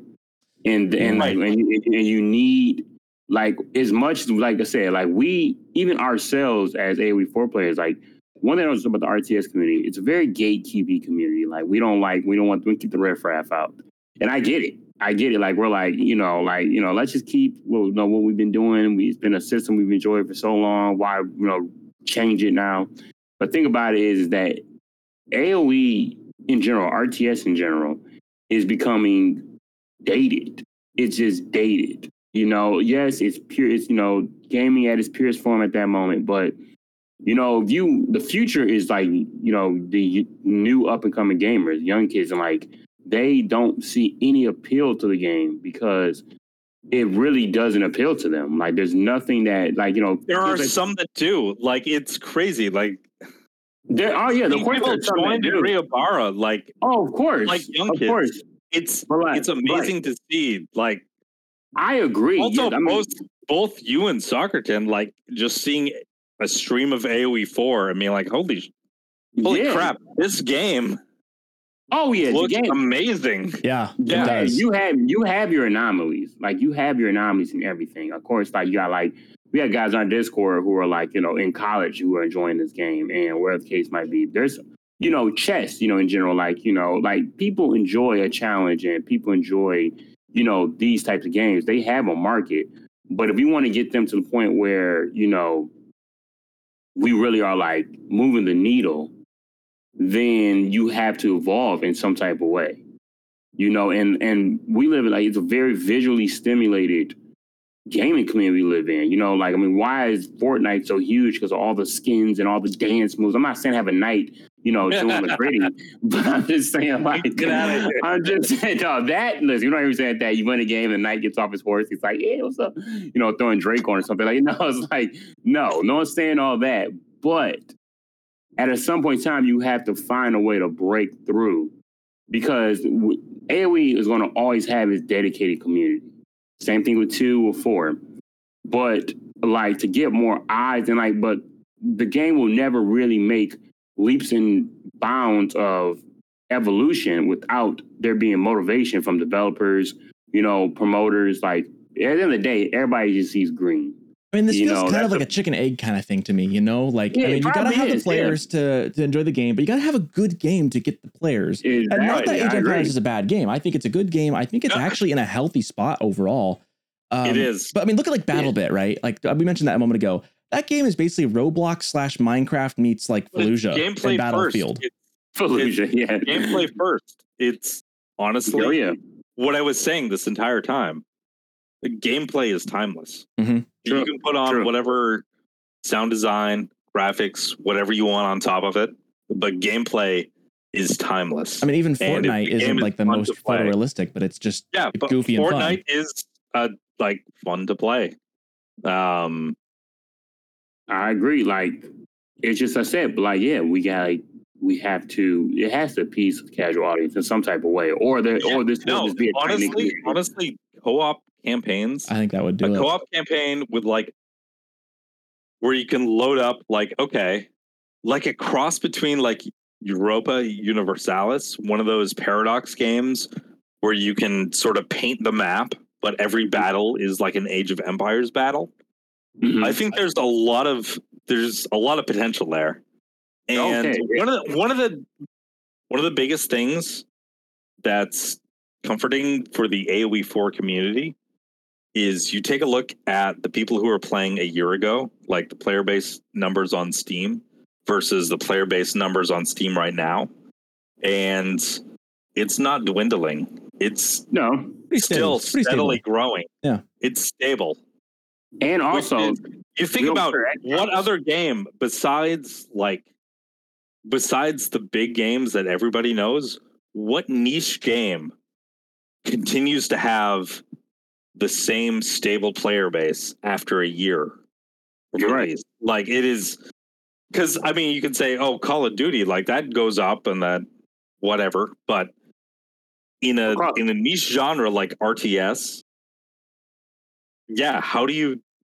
But even games like Call of Duty don't have a lifespan. Most games lose like 90% of their initial player base after a year. Yeah, and AOE 4 is stabilized. Yeah, and AOE 2 grew. Keep coming back. I agree. Like one thing I would say about RTS that is, like, something they have over, like, for example, FPS is that like, you know, people stick with the game for a long time. Like Call of Duty, like there's not a single Call of Duty gets renewed every single year, pretty much. Call of Duty is French fries. AOE, it is like AOE 4 is like a multiple course nice seared New York strip with some kale and sliced potatoes on the side. But like the best gaming experiences I've had, like when you hit that groove in AOE 4, and you hear that extra when sheet go like off. you're you're right. Producing villagers, when you're producing your military, when you're multitasking around, and everything sort of fades away, and you're singularly focused on the game. There's nothing better in gaming than that. I agree. Listen, it's so funny how you say that. Like I compare AOE to like going to the gym. It's like, like it really is. It's like going to the gym. You gotta like psych yourself up when you go in, you know, and then you gotta get sweaty as you go. But then that feeling afterwards on a good win. Like I just came out of work. I'm tired. Do I want to click rank? Exactly. Like think about it like this right here. I mean, when you go to the gym, you know, like you want the great results. Like that's what you're working for.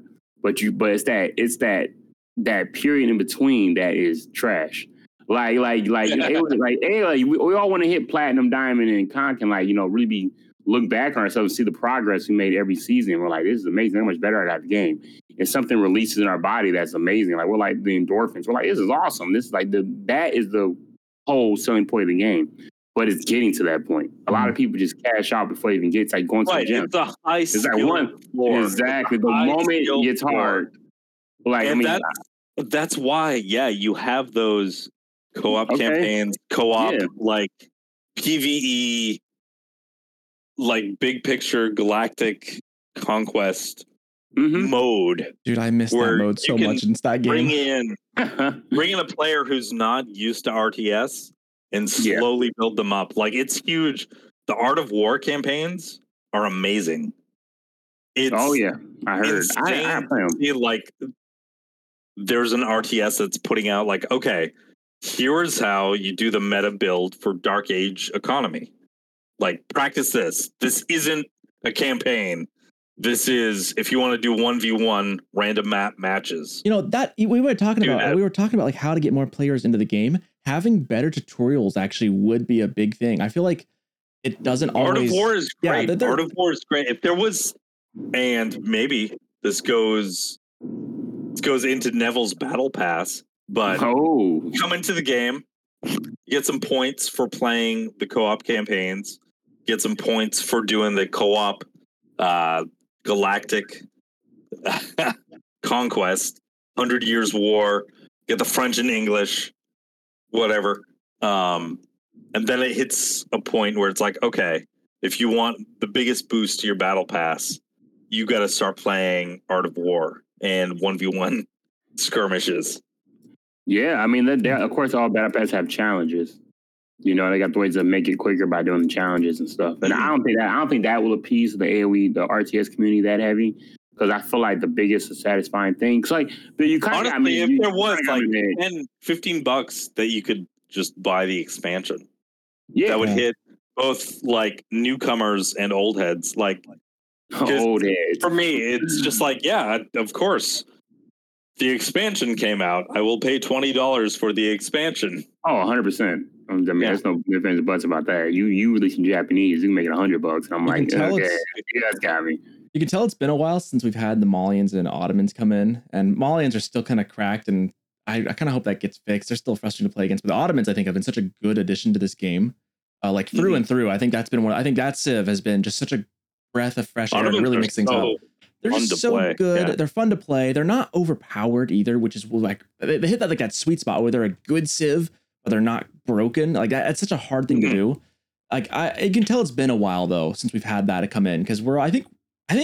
Well, we're kind of all just thirsting for something like that. With like new unique units for Civs, and so I tried to get into Delhi this season. How's that going? Gozzy Raiders are great, but Delhi is, and I'm going to quote Askeladd here, but he's like, it's 3 times the APM for like 1.2 times the result. Yeah. Like playing Delhi is. I heard Delhi's pretty bad. So taxing. Taxing's the right word for it. Yeah. And Delhi. What do you guys think of the Lapras? What do you guys think of the Lapras that's floating around out there? The Lapras. That, I mean, you know, man, Caleb back to Cerulean City. I think, yeah, like even Caleb had a comment on that last week, like something like that. Like, I mean, I think the Lapras and the Cave and the Wildman are like I've only seen the Wildman once. The Lapras I've really only seen the Wildman. Keep in mind, I've had a little side note behind the scenes. I've had internet issues with my Age of Empires. I'm playing a lot of skirmish games because I can't really play online right now. It's pretty sad. But tomorrow I'll be back. We're gonna be back and moving. But anyway, yeah. So I kind of think that's something to appease to more of the casual scene, the Lapras and the Wildman. I've kind of liked them. They don't feel overpowered, but they're definitely kind of fun. They're not overpowered. They add like a different objective. We were talking about relic games in the past. Like Dawn of War is about controlling like certain points on the map to get additional resources. Mm-hmm. And you can see that in AoE 4 with the sacred sites.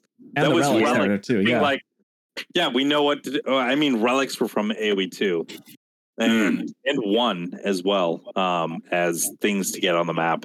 But the sacred sites are great. I think great addition. A relic thing, and they are a great addition. I almost wish here's something. This is probably not the right idea, but I almost wish that more units could capture the sacred sites. Like, why does a monk have to be there to capture that? Like, because the investment to make them. Yeah, I guess that's fair. And that's why Delhi is a hard civ to balance for. And they like took away the feudal bonus from how much gold they got from the sacred sites with the scholars. But yeah, no, it works as a great third victory condition. I think it's really good. I got a quick question. Not a hot take, but a question. This might be me trying to be predicting. Okay, now I don't know if you guys realize. Do you think that how important do you guys consider historical accuracy? Like, where do you guys draw the line at with that? Like 10% game balance. Game balance is always going to be king. I think for the campaigns, you can tweak things to be more historically accurate, right. But for skirmish and online, playing through the campaigns, it's also wild because there's the armory building in Castle Age. It's so the different. Blacksmith is only for melee defense and offense. Yeah, there's a separate armory building. Yeah, it's weird to play through that. Campaign's very different. Okay. The reason why I asked that because I keep like I'm sub to both scenes. Like, do you know they introduced like a Minecraft collaboration to AoE 2? What? It's some type of, yeah. My wife mentioned this in like one of the extra sheep things. Like, there's you can like in Minecraft you can like Wololo one of your sheep to change the color of their collar or something like that. Or it's something silly. Yeah, it's like a collaboration. Like, I feel like right, they're both owned from Microsoft. Yeah. So I feel like they might want to start implementing some of their IPs into Age of Empires. How do you guys feel about that? I don't like that. I don't like it either. Don't make this game Fortnite. Come on. So you say Battle Pass, and a lot of that is contingent on the fact that you're right. That's my biggest concern. I don't want to see your skins. I don't want to see your skins. Okay. Maybe something for a landmark. Maybe the whatever you have in the town center. But if there are skins for military units, there's already so many unique units now that are all different. That'd be like, it's tough. Okay, but see, the thing about that is if your enemy can't see your skins, then what will be the motivation to grind for them? I mean, you get to see them, I guess. You get to see them. And then maybe the caster can see it. The caster who was watching the video can see it. Sure, yeah, in caster mode. So what if they skins are available for you to see in caster mode? So you would think that if you would accept it more if it had an option for you to turn it off. Give people the option always. Yes. Okay. Yeah. I think we should work. And you could default opt in. That you have to go to the menu to hit opt out. Yeah, it'd be fun to have a wider range of colors too, like more colors and stuff to pick for your civs. Obviously, when they added the extra colors, I remember it was just like red and blue, and like that was like it. Like, you couldn't choose not having the color picker for some reason. Right. Forever too. Yeah, that's funny. Yeah, I didn't come back to AoE 4 until after the color picker was. I mean, that's like that was a no brainer. It's wild to think that wasn't there at the start. No brainer. But maybe like more unique colors. Yeah, like, wouldn't it be kind of cool to have like don't make me think about release date AoE 4. Oh, release date AoE 4 is bad. Like I didn't realize how bad it was until I'm looking at it now. Because like I said, as a new RTS player, I didn't realize that stuff is bad. I used to joke like awesome. AoE 4 made me realize how much I loved AoE 2. Like I bought AoE 4, played it for a couple of weeks, and was like, wait a minute. I'm glad I missed the launch. I'm glad when the game launched, I didn't have the money for it, like I mentioned a couple episodes ago, and so I went for 2 for a little. I bought 2 on sale for a little while, and I'm really glad I did that, and then came over to AoE 4 after a couple months. Like after most of that first season, I kind of missed. Really glad I did. I missed. Yeah, season 0 was when I was. Yeah, I played on launch. Yeah, see, I played. Broken. In December, which no updates came out. I started playing in early December, and I never dropped it pretty much the whole time. So like, one thing I will say is that AoE 4 actually was like the biggest. Like the numbers, like when the game first came out, it had like 70,000 views on Twitch. Like the numbers were insane. Look it up now. The game peaked at like 70,000 players, concurrent players, which is insane. So the drop off was very badly, but. One thing I gotta say, I mean, it is like all game Empires. It's like a PC. It's a standby IP. Of course. If they're gonna release a new Age of Empires, so many people are gonna pick that up just off of name alone. Exactly, and the thing about it is that, like, I feel like now though people still think they're still in that same phase, right? Like that's an answer. One other problem that's plaguing the community. Because when I came back, it was so much better. And it's gotten way better since then. Yeah. Come back in. It was like mid-season 2 when I came back.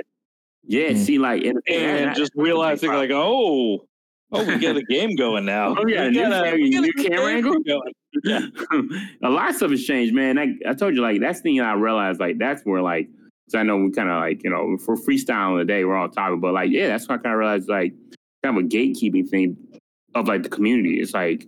This game has a lot of potential, and we see how we have a whole discussion for hours about what the game could do differently, what can do better. Like, honestly, they should when and if they release more civs, they should market the crap out of this game, and just kind of get the word out that the game is in a much different place. Because I think that's kind of half of it, right? Marketing so much to that, but they should. They need to market, and that's a big problem. I mean, it's hard. It's just like I will never forgive them for releasing this. Yeah, in such a bad state. Because that cloud hangs over AoE 4. But you know what's crazy though? Like, yeah, it's not. Gamers do forgive. Like I realize RTS might be a little bit more harsh. I think they're really stuck in the middle. What are the options for RTS at this point? Yeah, they're a little. They're like StarCraft 2 or AoE 4. Yeah, exactly. What but are you playing for there RTS? Can be only one. Yeah. But gamers do forget because, believe it or not, it's not the worst game. Let's be honest. Like No Man's Sky, is that what you're gonna bring up? No Man's Sky for sure, but even worse, Cyberpunk 2077. Probably there has never been a game released. It was so bad it took it off the PlayStation Store. Yeah, I think it hit around the pandemic too, so everyone was sitting at home, and that was bad. I bought it on 2 consoles. I was so excited for that game because this before I even heard Age of Empire. And the reason I'm bringing this point up is saying that don't give up thinking that because the game released bad and they can't turn it around. Because Cyberpunk 2077, I played it both games on PlayStation 4. This is before the 5 been released. Well, no, the 5 was out, but there wasn't on 5. There was no Cyberpunk on 5. But PS4 game was unplayable completely. PC game was, the PS4 completely unplayable. PC, my PC wasn't as strong as it was, but it had so many game-breaking glitches. The game was universally known for being broken. Now the game has been 100% rejuvenized. Like, they came out with an anime that got more players sparked into it, and now as a DLC coming out in September, everyone's hyped for it. Like right. you would think this game never released completely. Side conversation. Yes, sir. Age of Empires anime. What historical battle? Oh, the battle of Agincourt. Battle of Agincourt. Most definitely. Make an anime for it and name it Age of Empire, Battle of Agincourt. Make it like give it a nice battle. Boom. Hey, honestly, it's funny you say it like joking. I guarantee that would bring people in. That would bring people in. Absolutely. Yeah. You make a. I'm laughing because it's true. It's literally like if Relic went in there, it was like, hey, somebody went to board meeting was like, crazy proposal. Let's make an anime off the Battle of Agincourt. And they made it dope and actually produced behind it. It sounds great, but literally, they will get something on player base there. They got to get it more out. Like you said, Soccerton. There needs to be more casual modes in AoE 4. There needs to be that. Honestly, like Soccerton was saying, the Galactic Conquest, there needs to be that where you can log in with your friend. It'd be so and just cool. Play casually, having making it like adding that element of like a co-op PvE is adding some big time turn-based strategy to the RTS would make it so much more, because then you're flipping back and forth. You've got the macro and micro on a bigger scale. Something like that would be just that's like a dream. I love the idea of taking those Civ games where you have got this is my biggest problem with Civilizations, the Civ 6 games, for instance. I like Civilization. I just feel like the military combat in that game sucks. I just don't like it. I love the city building aspect of it. I hate the military combat. It's so game breaking, and the way everything gets all anachronistic. I hate it. I can't stand it. I mean, not my favorite. A good comparison too is a game called Crusader Kings. I don't know if you heard of that. Yeah, I have heard of that. I have heard of Crusader that. Kings 3 is pretty much AoE. They got different time periods, but it's almost AoE 2 and 4. Europa Universalis. It's just straight up diplomacy. There is no there's war, but there's no gameplay combat whatsoever. A perfect game would have both. And I don't feel like there's really a game that exists that has it, because I want I want to be able to have the fun diplomacy aspect of a game. And then I want, when things go south, I want to be able to control my troops and play Age of Empires. That's what that would be so next level to see a game like that. And I was going to kind of ask you guys, and I wanted to touch on this a little bit more. What would this is obviously, let's say it's 5 years down the road, maybe more, maybe less, who knows? They're finally looking at making Age of Empires 5. What would we need what would it need to look like to be the next generation of Age of Empires? Well, I think you kind of hit it. Tough. There's so many things that go into that. Because Age of Empires, what time period are you looking at? Are we doing medieval again for 5? I think we'll have to. I think you have to. Maybe you can extend it a little bit into more maybe a 5th age. Because AoE 1 was Bronze Greeks, Age, Romans. Stone Age, Tool Age, Bronze Age, Iron Age were the 4 ages. And then AoE 2 has the same ages as AoE 4. Age 3 and then AoE 3 was a lot of musketeers and ranged attacks. As that'd be kind of fun. I'd love to see that a bit more. So there was a failed game called Age of Empires Online. Oh, what time period was that? 2011.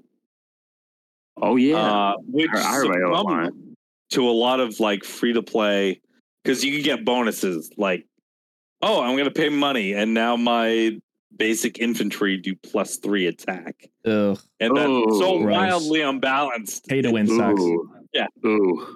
That's rough. You gotta remember too, guys. Age of Empires 5 could go to an Age of AoE Online, Middle Ages sort of thing. And maybe AoE 4 transitions to that. Kind of how 1 did to 2, because I think they kind of pretty much implemented 1. They're trying to implement 1. They just did it, yeah. They just another thing too. AoE 2 is kind of cheating now, because why are the Romans in AoE 2? That is that's a big gap. The Huns were there. True, which is weird. I think AoE 2. AoE 2 would put anything and anyone in there. I'm surprised they don't have a Polynesian civ somehow in there. I'm surprised the U.S. military of 2023 is in there. Where's USA in Age 2? Can't be the best game. That's now we're talking about Civ. Okay, now we're all over the place. Okay, let me back on track. But all I'm saying is like I hear you saying, Bill. Like, but I think if AoE 5 was to come out, I think it would have to stay around the Middle Ages because I mean I think they tried that with AoE 3. It is like the brands. The brand is now medieval swords and shields. Medieval. Yeah, which is like. But I think AoE 5. I mean, I think we had to do a little bit of what Socrates said. Like, I can't imagine what an AoE 5 would be. I think they need to. AoE 4 is such a good like foundation to build off of. They need to add more single player campaigns. Yep. They need to add more co-op campaigns. Oh yeah. There needs to be a level where you can bring people into the game. I do think like that galactic. We keep going back to this, but that Galactic Conquest, like that big board game macro, a little bit. Oh yeah, that to me would be AoE 5, huge. Right? Having like the diplomacy of that, like everyone takes a country, like everyone takes a civ, like in Europe. Maybe they just go for European civs. But you don't need to do that in AoE 5. You could make that as. But let's be honest, it wouldn't be. They're not going to make that until it comes to it. It would be AoE 5 would have the same running engine as 4 with this game style because they're not going to release it in this game. As much as I wish they would, it would wait until age 5. Yeah, that's they like should. I think that's like very ambitious for them now, like especially like seeing the numbers. I mean, if you look at it right now, screaming for a sequel. Like I'm not either. Me neither. This would be like 5 years down the road. This would be like 5 years down the road for sure. Oh, I think it'd be even longer before we 5 years. I was gonna say, I don't think I mean, AoE 4. I hope. I mean, the game's already been out for 2 years now. 4 years. It was 13 years between AoE 3 and 4. It was 13. AoE 3 came out 2007, 2005 maybe.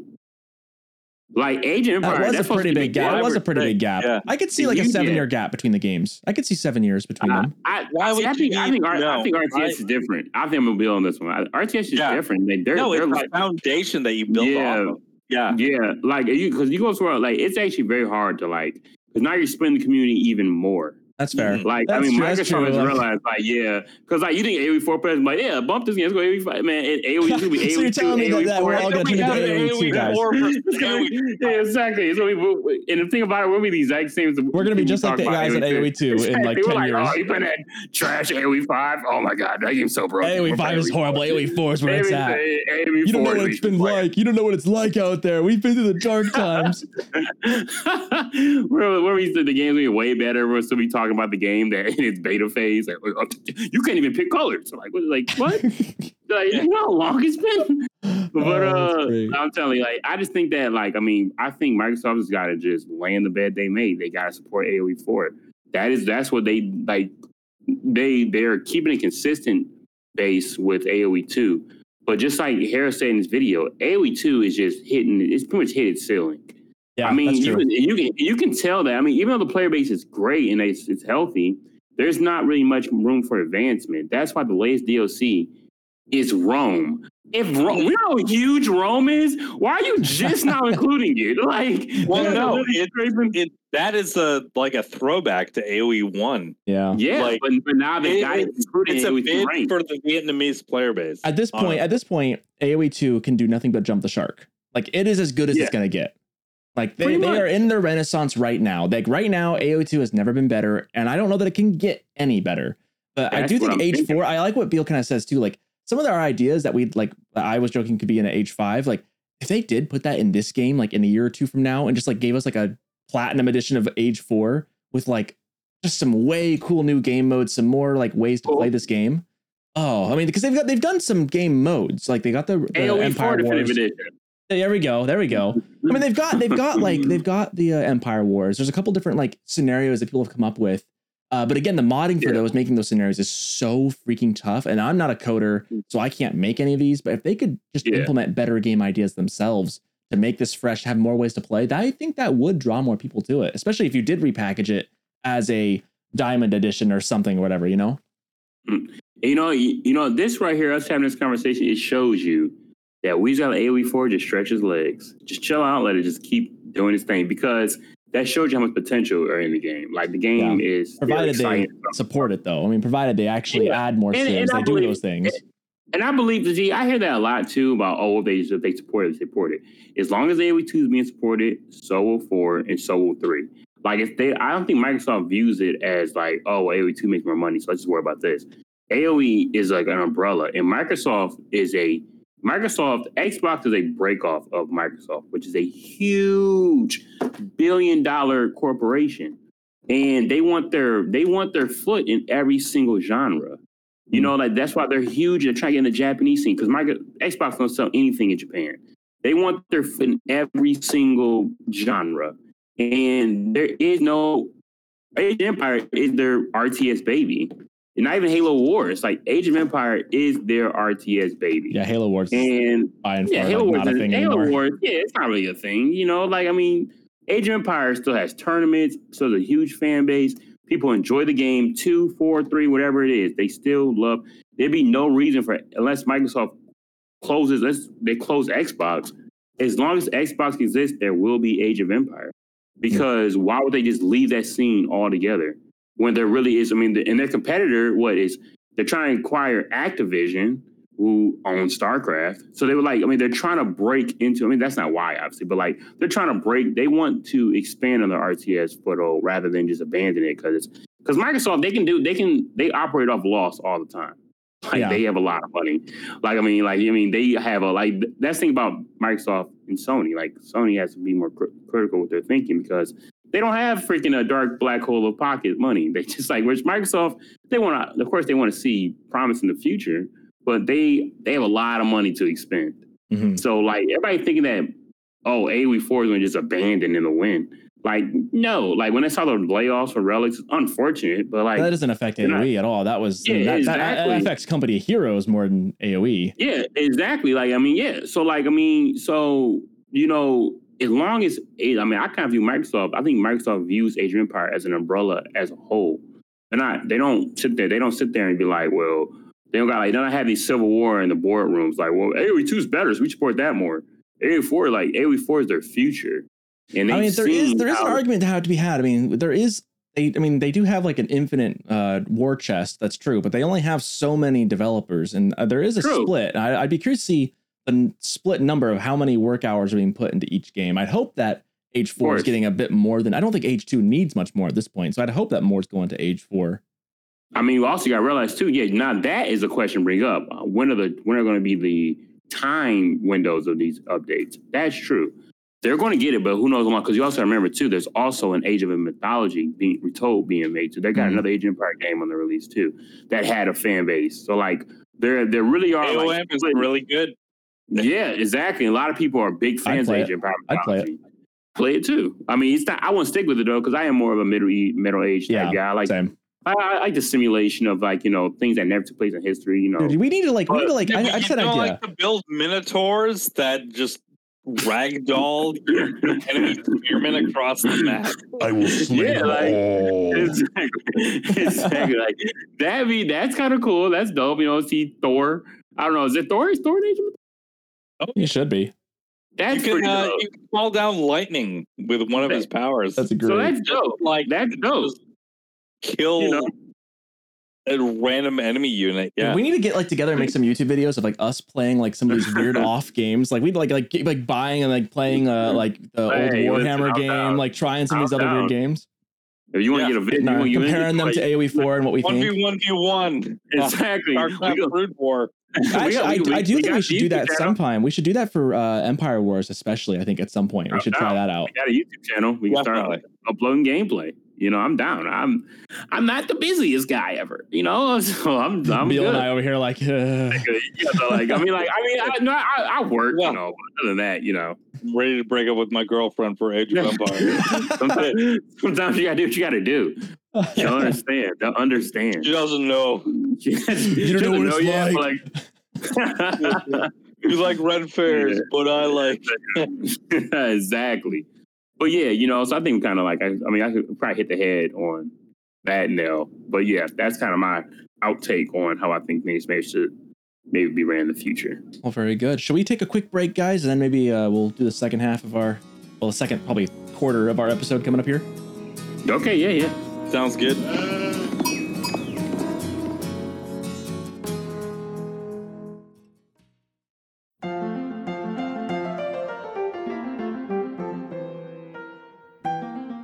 Do you suffer from your opponent booming with too many villagers that you feel your economy just can't keep up? Do you like a good feudal age fight instead of waiting 10 minutes each game to play in castle age? Perhaps archers are giving you grief, or you're tired of that long line of traders. Maybe siege engines are wearing you down.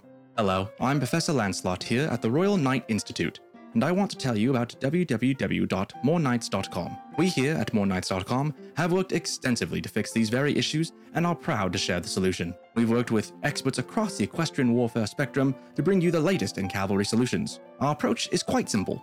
First, select a stables. Second, spam the W key on your computer. Third, receive your knights in as little as 35 seconds and enjoy battlefield domination.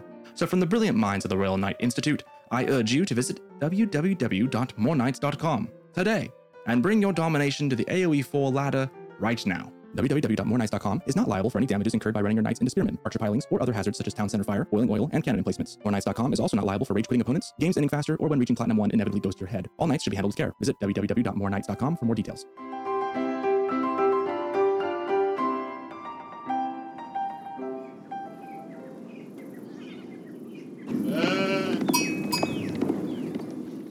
And we're back. We were just chatting about Crusader Kings and kind of in lieu with what we were talking about with like that grand strategy element. But oh yeah, I don't want this to go too much terribly longer. I do want to take one short break again sometime before we do our extra sheeps. I just want to see if there was anything maybe we can just kind of reflect how we like the season and how things have been going so far. I've tried Abbasid a little bit this season so far. I've got a basic build order going on. They play different, very different than I'm used to. I think Warriors are pretty great. They are. I had actually a really good game against, I was on the pit. I was playing French. I think Jones or Askeladd. I think it might have been Jones. It was kind of coaching me as I was going through this. And I was getting rushed by, what was I playing against French, I think? Is that what I said? Yeah. I think this French player, or maybe it was English, was coming in with a lot of knights and archers. They actually took down my second TC, but I held with the Ghoulims. I got to Castle Age, started going out for the Ghoulims, destroyed their proxy base, and pushed them all the way back. I think they were French. And I was like, this is fun, man. That was the best hold I've had in a while, where I actually held off the push, turned things around. The pendulum swung super hard. I've tried out Abbasid. I'm not great with them yet. I think Jones mentioned this, but it'd be kind of nice if you could be ranked based off of what, like, your rank could be. Each civilization you have your own rank. That's different. Well, I do know they did that in StarCraft, but there was only 3 civs. Yeah, it's very different, isn't it? Which is different. Yeah, it'd be hard to do it for 8. Yeah, that'd be tough. Expanding out of that. Well, not to mention that the maps, like you choose your civ after you see what map you're jumping in on. So right, it'd be super hard. But I do kind of wish, because I was like, I think I'm a gold 1 with Abbasid. Like, I think I can say that. Like, I'm probably like gold 1, gold 2 with Abbasid. Like, obviously I'm not a silver player, but like I'm still learning how to play them. But whereas like with English or like HRE, I'm like sitting at plat 1, almost plat 2. So I think season 5 is pretty nice. I mean, there's been a lot of complaints about technical issues behind the scenes about games dropping and stuff. Yeah, which I heard a lot about that. Yeah, I really haven't, because I started off, I was going pretty hard, and then I realized my internet was a hamster on wheels. So I had to get my internet fixed. So I've been playing just skirmish games. But one thing, I am a fan of the new feudal Mongols. Feudal Mongols is now a thing. I like them. But think about it, though. I think people who don't really play them, I didn't realize that they have a huge drop off after. Yeah. Oh no. People thought they're going to be overpowered, but they're not. They're not nice. They're very nice. Well balanced. Yeah, they're way less HP, way less ranged armor. They're in a good spot. Yeah, they're good for feudal raids, and they kind of give a Mongols a reason to not rush the castle. A lot of Mongols play in the past, people just hurry up and kind of skip. The only build order I knew with the Mongols, or air quote knew, was them hurrying up and getting past feudal age. Kind of just harass a little bit in feudal and get the castle to get all that gold income and get lancers on you. But like now, like Mongols kind of stick around in feudal a lot more because those Keshiks are really good in feudal, especially harassing.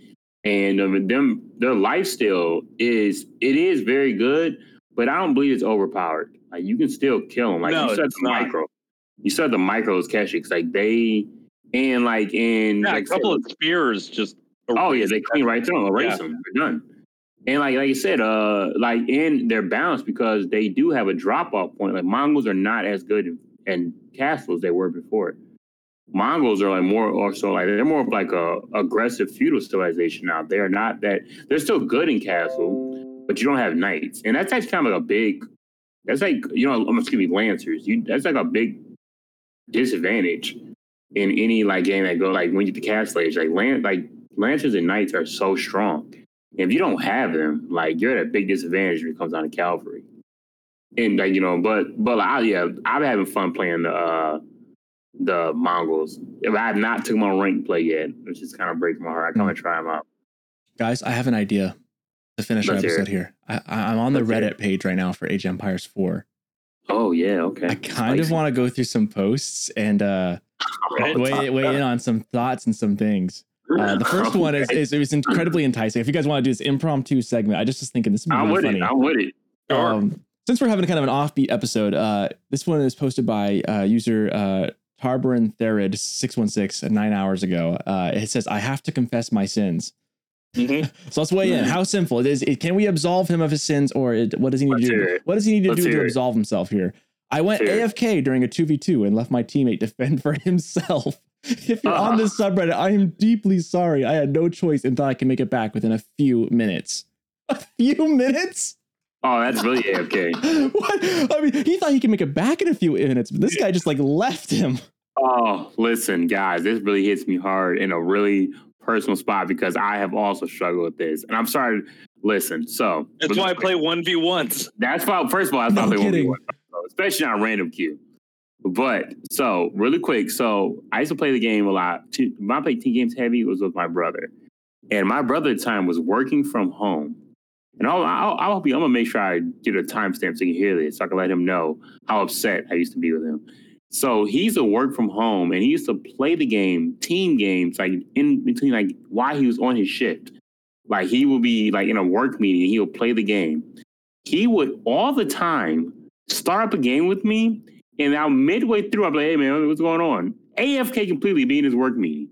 And I'll be like, dude. Dude. He'd come back like, oh, my fault, dude. I had to talk in his work meeting. It'd be like 5 minutes later. I'm like, dude, the game's over. You see my base? I'm done. He said, oh, my fault. I had enough time. I think you got to realize that this game is not like Call of Duty. Like you, if you have to be strapped in from the you got to lock in for this one. You got to lock in. So on a scale of 1 to 10, how serious is this man's sins? It's a 10 for me. Okay? What does he need to do to redeem himself is the question. How can he absolve himself of this? Okay, he can join a Discord and actually know who he's playing. There we go. He can join the Griot Bar's Discord. Yeah, if he joins the Griot Bar, he's relieved of all his sins. There you go. You join the Griot Bar, you relieve of all join the Griot Bar, and then we'll absolve all the sins. There we go. Until then, right now, I don't know, man. What's going on, dude? That one just really caught me. I thought that was really funny. That is funny. Let's see. I'm just gonna scroll through and see if I can find some other ones. There were a couple of funny ones I really wanted to get to. But yeah, that's our one. Let's see. Oh, here's an interesting one. Anyone else find it? This is from a user, Flaccid Father 15. Wow, what a name! What a name! What a name! What a name! Does anyone else find it difficult to revisit old AOE's after playing this one? I'm a casual player who enjoys mostly PvE, and I love the campaign Art of Wars challenges in this game so much it made me want to revisit other RTSs. Played through Halo Wars, that was fun. Then wanted to play through AOE 2 and all the DLCs because I won't own it. But man, after playing on AOE 4 and even Halo Wars, Age of Empires 2 seems like it just hasn't aged as well as everyone else says it has. I just cannot find my groove with it. Main issues I'm running through with are hotkey differences for the most part. I'm not very good at these games. And also units being clunky and unresponsive. Wondering if anyone else has suggestions as to mods for hotkeys, or maybe just other RTS campaigns that are more modern like 4's. I really wish 4 would just get a scenario builder and more single player content. Apologies, it's not perfect, etc., etc. He should be on the podcast today. He should be on the podcast. Yeah, very adequate, right? Very, very apt. Well, I want to say I was the opposite of this guy when AoE 4 was released. Because I played it and was like, oh, I'm going back to old AoEs. Honestly, if I would go back to Age of Empires 2, I would be going back for the campaigns, actually. That's what I like the most about Age 2 is I'm a much more of a PvE kind of guy. I wish Blizzard didn't mess up Warcraft 3. Because that is still, to me, the best RTS campaign ever. See, man, we got one day, man, we get a little side discussion. You got to put me on, dude, because I'm down to I can talk for hours. I got to relax. But yeah, like what you're just saying, though, I believe that AoE 4 is just the new golden standard, and people got to just come up and hang out. Listen, I mean, I try going back to AoE 2 every now and then, and it's the games, of course, it's good, filled content, but it just feels it feels dated. Like, that's my thing. It just feels a little dated, and like, it just, obviously it's got its dedicated fan base, but like, if you want to move the needle, you're going to have a hard time, I think, doing it if you just stay in that bubble of games. Yeah. That you have to eventually break out and try the new stuff. And if you have problems with it and you address it to the right forums, and, just either you just, like, you have to make peace with your game being dated. The game is being dated. People say, let's get mods or do this or that. I mean, the game is just old. It's just like simple as that. I don't know. If people want to do all these, like, they got some master coder at Microsoft that's going to like flip everything around. Where it's like, not really. It's like not how it works. Yeah, it's not how it works. It's like the game has its foundation, and you can build as much as you can based off it, but you can't do a whole 180 with the game. That's why we have Age of Empires 3 and 4. Exactly. That's like, I mean, if you really look at it, Age of Empires 4 is just what they want. It's the upgraded version of 2. Like, I mean, yes, it's not the exact same game. A lot of things are different, but like, it's the same time period. A lot of things are still in common with both games. Like, Age of Empires 2 and 3 are way different. Yeah, they're pretty different. They're about as different as 1 and 2 feel like as well. Way different. Yeah, and like 2 and 4 are obviously different through time gap, but the same time period, the same basic, the same formula, make vills, get your economy together. Like, it's still the same formula. That's why they're the most compared. But AoE 4 is the modern version of 2. Here's another post I've got. Let's hear it. This one was 12 hours ago by, I'm going to say this wrong, but it's Ziccor, Xiccor. He comes in asking, do you guys think they will ever redo the tech tree? Which sounds kind of strange at first, but he goes on to say, I think it's generally understood that the tech tree is one of the weaker parts of AoE 4, and surely the developers know as well. I think one reason that should warrant a redesign is that that tech tree is one of the ways to teach players about the game. And so it is very much in their interest to have a good tech tree for players to look at and to learn from. Okay. So when I read this, I thought they meant like redo the text for a second. Yeah, what text? Yeah. Which is, I mean, that's why I like AoE 4, because I don't have to remember like, this Civ doesn't get like Castle Age or Imperial Age Knights. Or they don't get this final upgrade from the blacksmith. It sounds like this guy's talking about just the image of how to look at all the text. Right. Which, okay. But it is nice in AoE 4 knowing that every Civ gets all the blacksmith upgrades. Every Civ can upgrade their light cav, heavy cav, light infantry, heavy infantry, light bows, heavy bows, all the way to Imperial. That's not the issue. It's not like, who gets arbalests? Who doesn't? Who gets cavaliers? Who gets paladins? Who doesn't?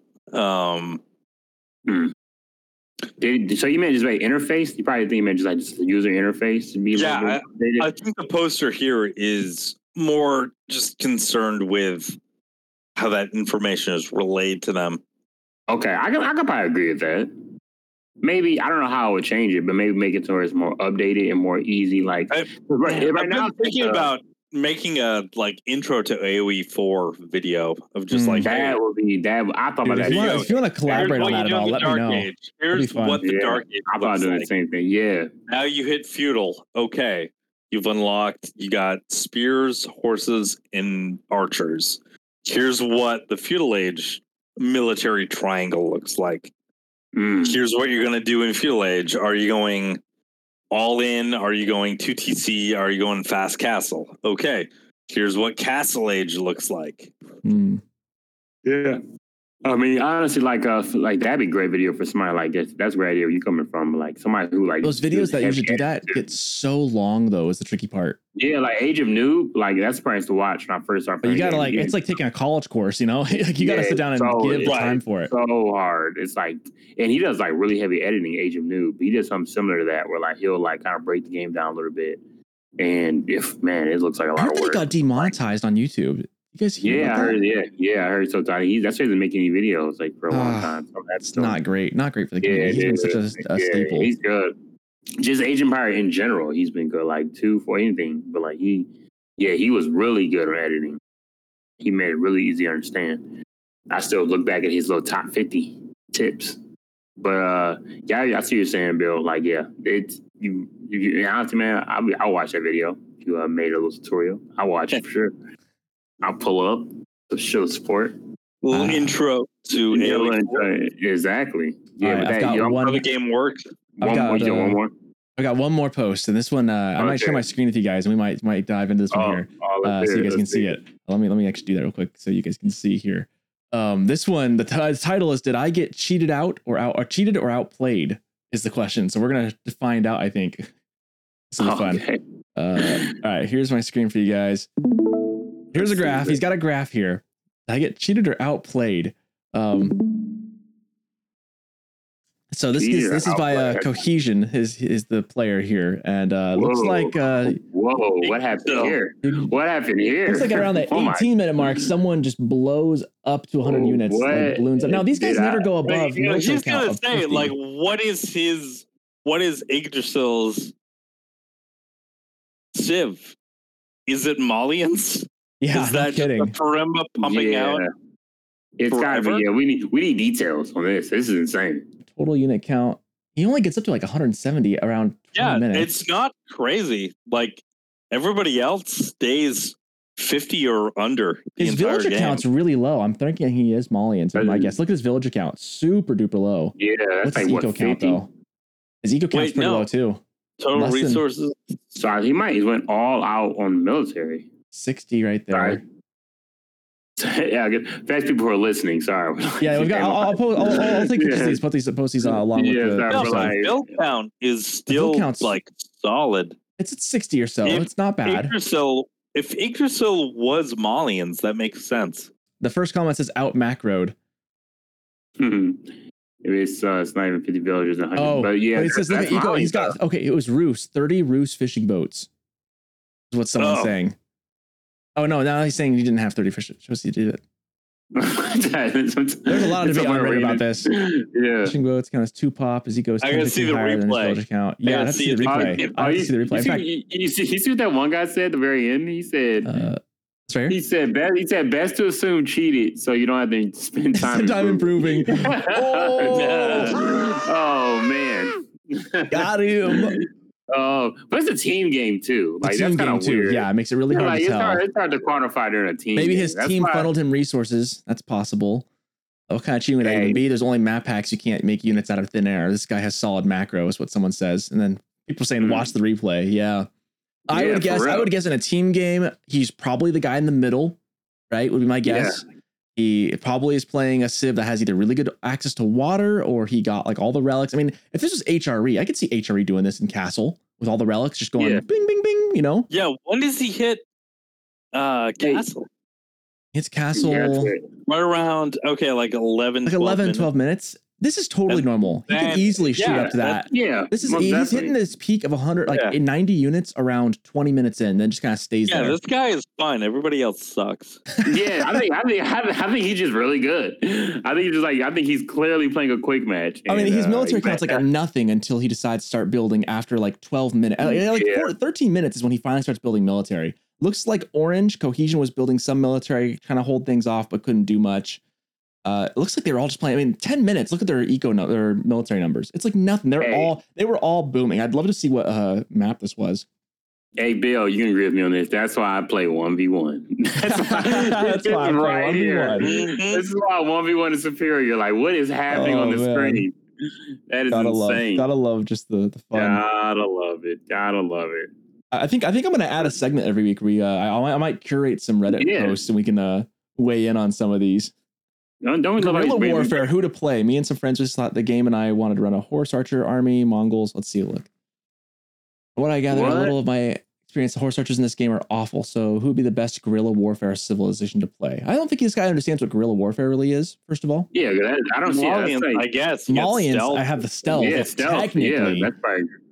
Yeah, guerrilla warfare. I was thinking like more like laying traps and like surprising the enemy. That's top comment too is Mali because you can enter stealth and do bonus damage. Yeah, most definitely Mali. But see, it's crazy to see how some community play this game way differently. They just like want to have fun and like do guerrilla warfare scenarios. What is the? Oh, this is a fun question here. We'll end with this one. We'll end with this one. What is this? Is a little poll. I'll whatever we all decide with, I'll vote for. Got 17 hours left on this poll. So if you guys are listening, it's 674 votes. So what is the most fun part of the game right now? What aspect of the multiplayer do you enjoy most? Macro, micro, multitasking, coming up with strategies, playing with friends, or something else? I would say macro. Macro. Yeah. Booming. Because it's so fun. Macro, I love my HRE like 7.5 minute fast castle. I love that. That's so fun for me. Because let's be honest, who really comes up with? And the results actually aren't too crazy. Playing with friends, 245. If I had friends, that I'd be maybe more. Exactly. Yeah, if I had friends. No, actually, I do like that. That one is a lot of fun. Yeah, coming up with strategies is number 2 with 170 votes, and then macro with 123 at number 3 of those. It looks like people hate micro. I feel like coming up with strategies flooded. I feel everybody just copies build orders. That's something about this game I realized. A lot of people just, listen, you see BCQD do one thing and then you see it all everywhere. Yeah. Like, it's like, all right, dude, we know you got that from. Like, I've kind of become a rebel of that now. I don't really watch build orders anymore because that's how you play. You just do that build order. And that makes the game not as satisfying. You're just literally like trying to follow a script. I don't way off topic, but I see people saying come up with strategies a favorite thing. It's when none of us are good enough to come up with strategy, guys. Like my best idea of a strategy was like to have the Mongols make a bunch of pastures and send the sheep to like a French player. No, that's pretty good. Sheep Grubhub strat. Mine was schizophrenia. I think dude, that's not a strategy. That's just broken. That is OP. That's probably my best strategy. Or I tried making like a proxy Mongol base, which didn't even work out that well. I tried to do something. I try every now and then, but that's usually my strategy come into panic.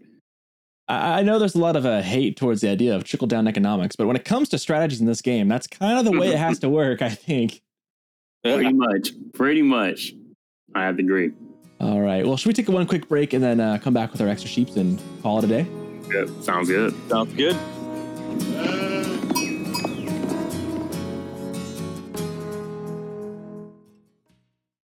Hey, Socraton here for the break. This is the part of the show where I spout off a lot of random things to you, the viewer, in particular. Basically, I hope you guys are having, as I've said, a happy 4th of July weekend. You're probably listening to this afterwards. If you're a European, listen to this. You really don't give a flying crap. But, you can support us Americans that are happy we broke away from England Day. That's a worthy cause, right? I guess so. Anyways. Oh, hey, my baby just woke up next to me right now as I'm recording this. Yeah. She's just looking for her pacifier. There it is. Anyways, wanted to do some some housekeeping things. Oh, I know, little one. I know. She's cooing too. Babies are cute, guys. A lot of work, but cute. Anyways, some housekeeping, as I was going to say. We were going to have a guest on this show that did fall through. I know it's like the number one requested thing that you guys ask for is please get some cool streamers on the show. We are working on it. I promise you we are trying. Sir Neville's has been reaching out. We've had a couple of candidates that we want to get on. It just didn't quite work out today with one of them. So we're hopefully next episode we will have that down and we'll have someone to interview. Besides that, I looked into getting some merchandise for the show. I can do it. The problem is it's like hecka expensive. So mugs are kind of off the table. I think I'm going to try and get some shirts going. I still have no idea how I would go about like selling these. I could get some for me, Beal, and like Neville's easily. If anyone else is interested in that, maybe you reach out on the Discord for this show. I've got my own personal Discord. The link's in the description. You can find us there. If you want to hit us up there and tell me if you're interested. If you want a shirt really bad, we can maybe work something out. Maybe it'll just be kind of a, you pay for the shirt and I just send it to you kind of thing. I don't know. Because I don't know if we're going to get any profit off of the shirts. Custom ink costs a lot of money. Everything costs a lot of money. But I want to get some nice merch for this at least. I know I want a shirt with the logo on it. I just got to do some work on that. That's something I've been working on, though. Another big thing I wanted to announce. I know there's been the other most requested thing for this podcast is that we get this thing on YouTube. I am pleased to announce that as of this week, I kept my oath, mostly that I gave last episode, that I would get these episodes up. And this week I've gotten 2 of the 10 now episodes are on YouTube. I am trying to get the rest of them on there. So I will have links to that as well in the description. I will also be posting that on Reddit saying, hey, we're on YouTube. You'll probably see that up there if you browse that a lot. But yeah, we're getting these on YouTube. If you're already listening to this podcast, you probably don't care. But I just wanted to follow through that I've kept my word. I've done it. I, Soccerton, Eagle Scout, have done my duty to do my best to do a good turn daily. There you go. Anyways, what else do I need to say? Oh yeah, you guys should follow Sir Neville's on Twitch and YouTube, and Beal and myself if you haven't. I don't usually plug myself in there, but I do play. I play this and AoE and a lot of baseball. Those are my 2 games I do. You also should join the Griatbara Discord if you have not already. Lots of great discussions there. Lots of places you can hop in for channels for team games. It's a great place. You should do it. It's free. It's great. Fun community there. Also, speaking of free things, if you want to join a tournament, the Rising Empires is always doing weekly tournaments for low-level players and for players who are way above my caliber. So you guys should definitely look into that. It's free. It's fun. Those guys host have a good thing going. It's quite a long Saturday if you do it. I won't lie. It's quite a couple hours. But if you haven't done it, I recommend everyone at least try it once. At least once. It's a lot of fun. I think that's about it. Shout out to my little baby who's just being very calm and cute down there. She's doing a good job. And I guess I'll send you guys on back. Thank you so much all for listening and for staying with us this long. This is our 10th episode. We've gone for 20 weeks now. Beal and I were kind of just thinking about that. Like it's been a long time. We can't believe we've gone on this long. But we're planning on staying strong and keeping the content going. If you guys are really happy with the content, you've been a long time listener, you've really enjoyed all the shows we've put on, we do have a Patreon. We would urge you to take a look at the link that's in the description of this episode. And if you want to even just donate just $1 a day, or not $1 a day, $1 a month, even the smallest of pledge, we do have bonus content on there. We kind of chat. Sir Neville's, Beal, and I tend to kind of chat before our official recording starts. And I've got my audio just rolling. And so I'll take that big snippet in the beginning and I'll just pop that in the Patreon. And we talk about a couple of variety of things, some kind of fun behind the scenes of what we do. Anyways, I have gone on enough. This episode's already long enough. Have a happy rest of your episode and rest of your day. Happy scouting, and back to the show.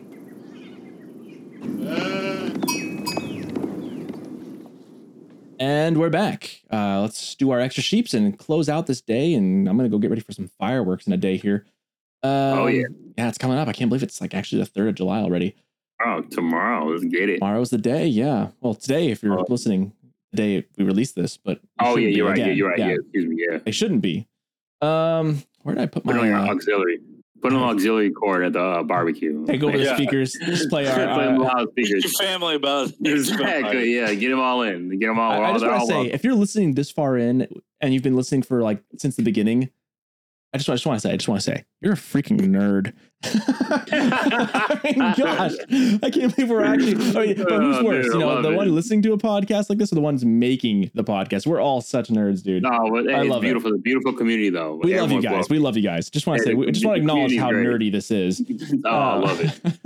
Love it. I will start. I'll get nerds in the end.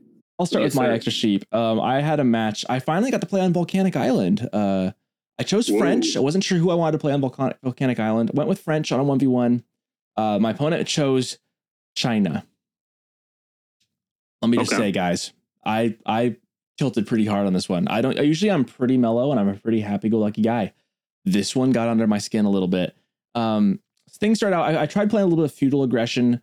Wasn't really getting much out of it. He was going the 2TC song. I was like, crap, okay. I decided to castle up fast and go for a fast castle instead. So I kind of back off my feudal aggression, got a couple of Vil kills, but not enough to do much. He started making a military though. I made him make a military in response. So I was okay, at least the 2T song, he's getting tempered at least by having to make a ton, and I mean a ton of spears.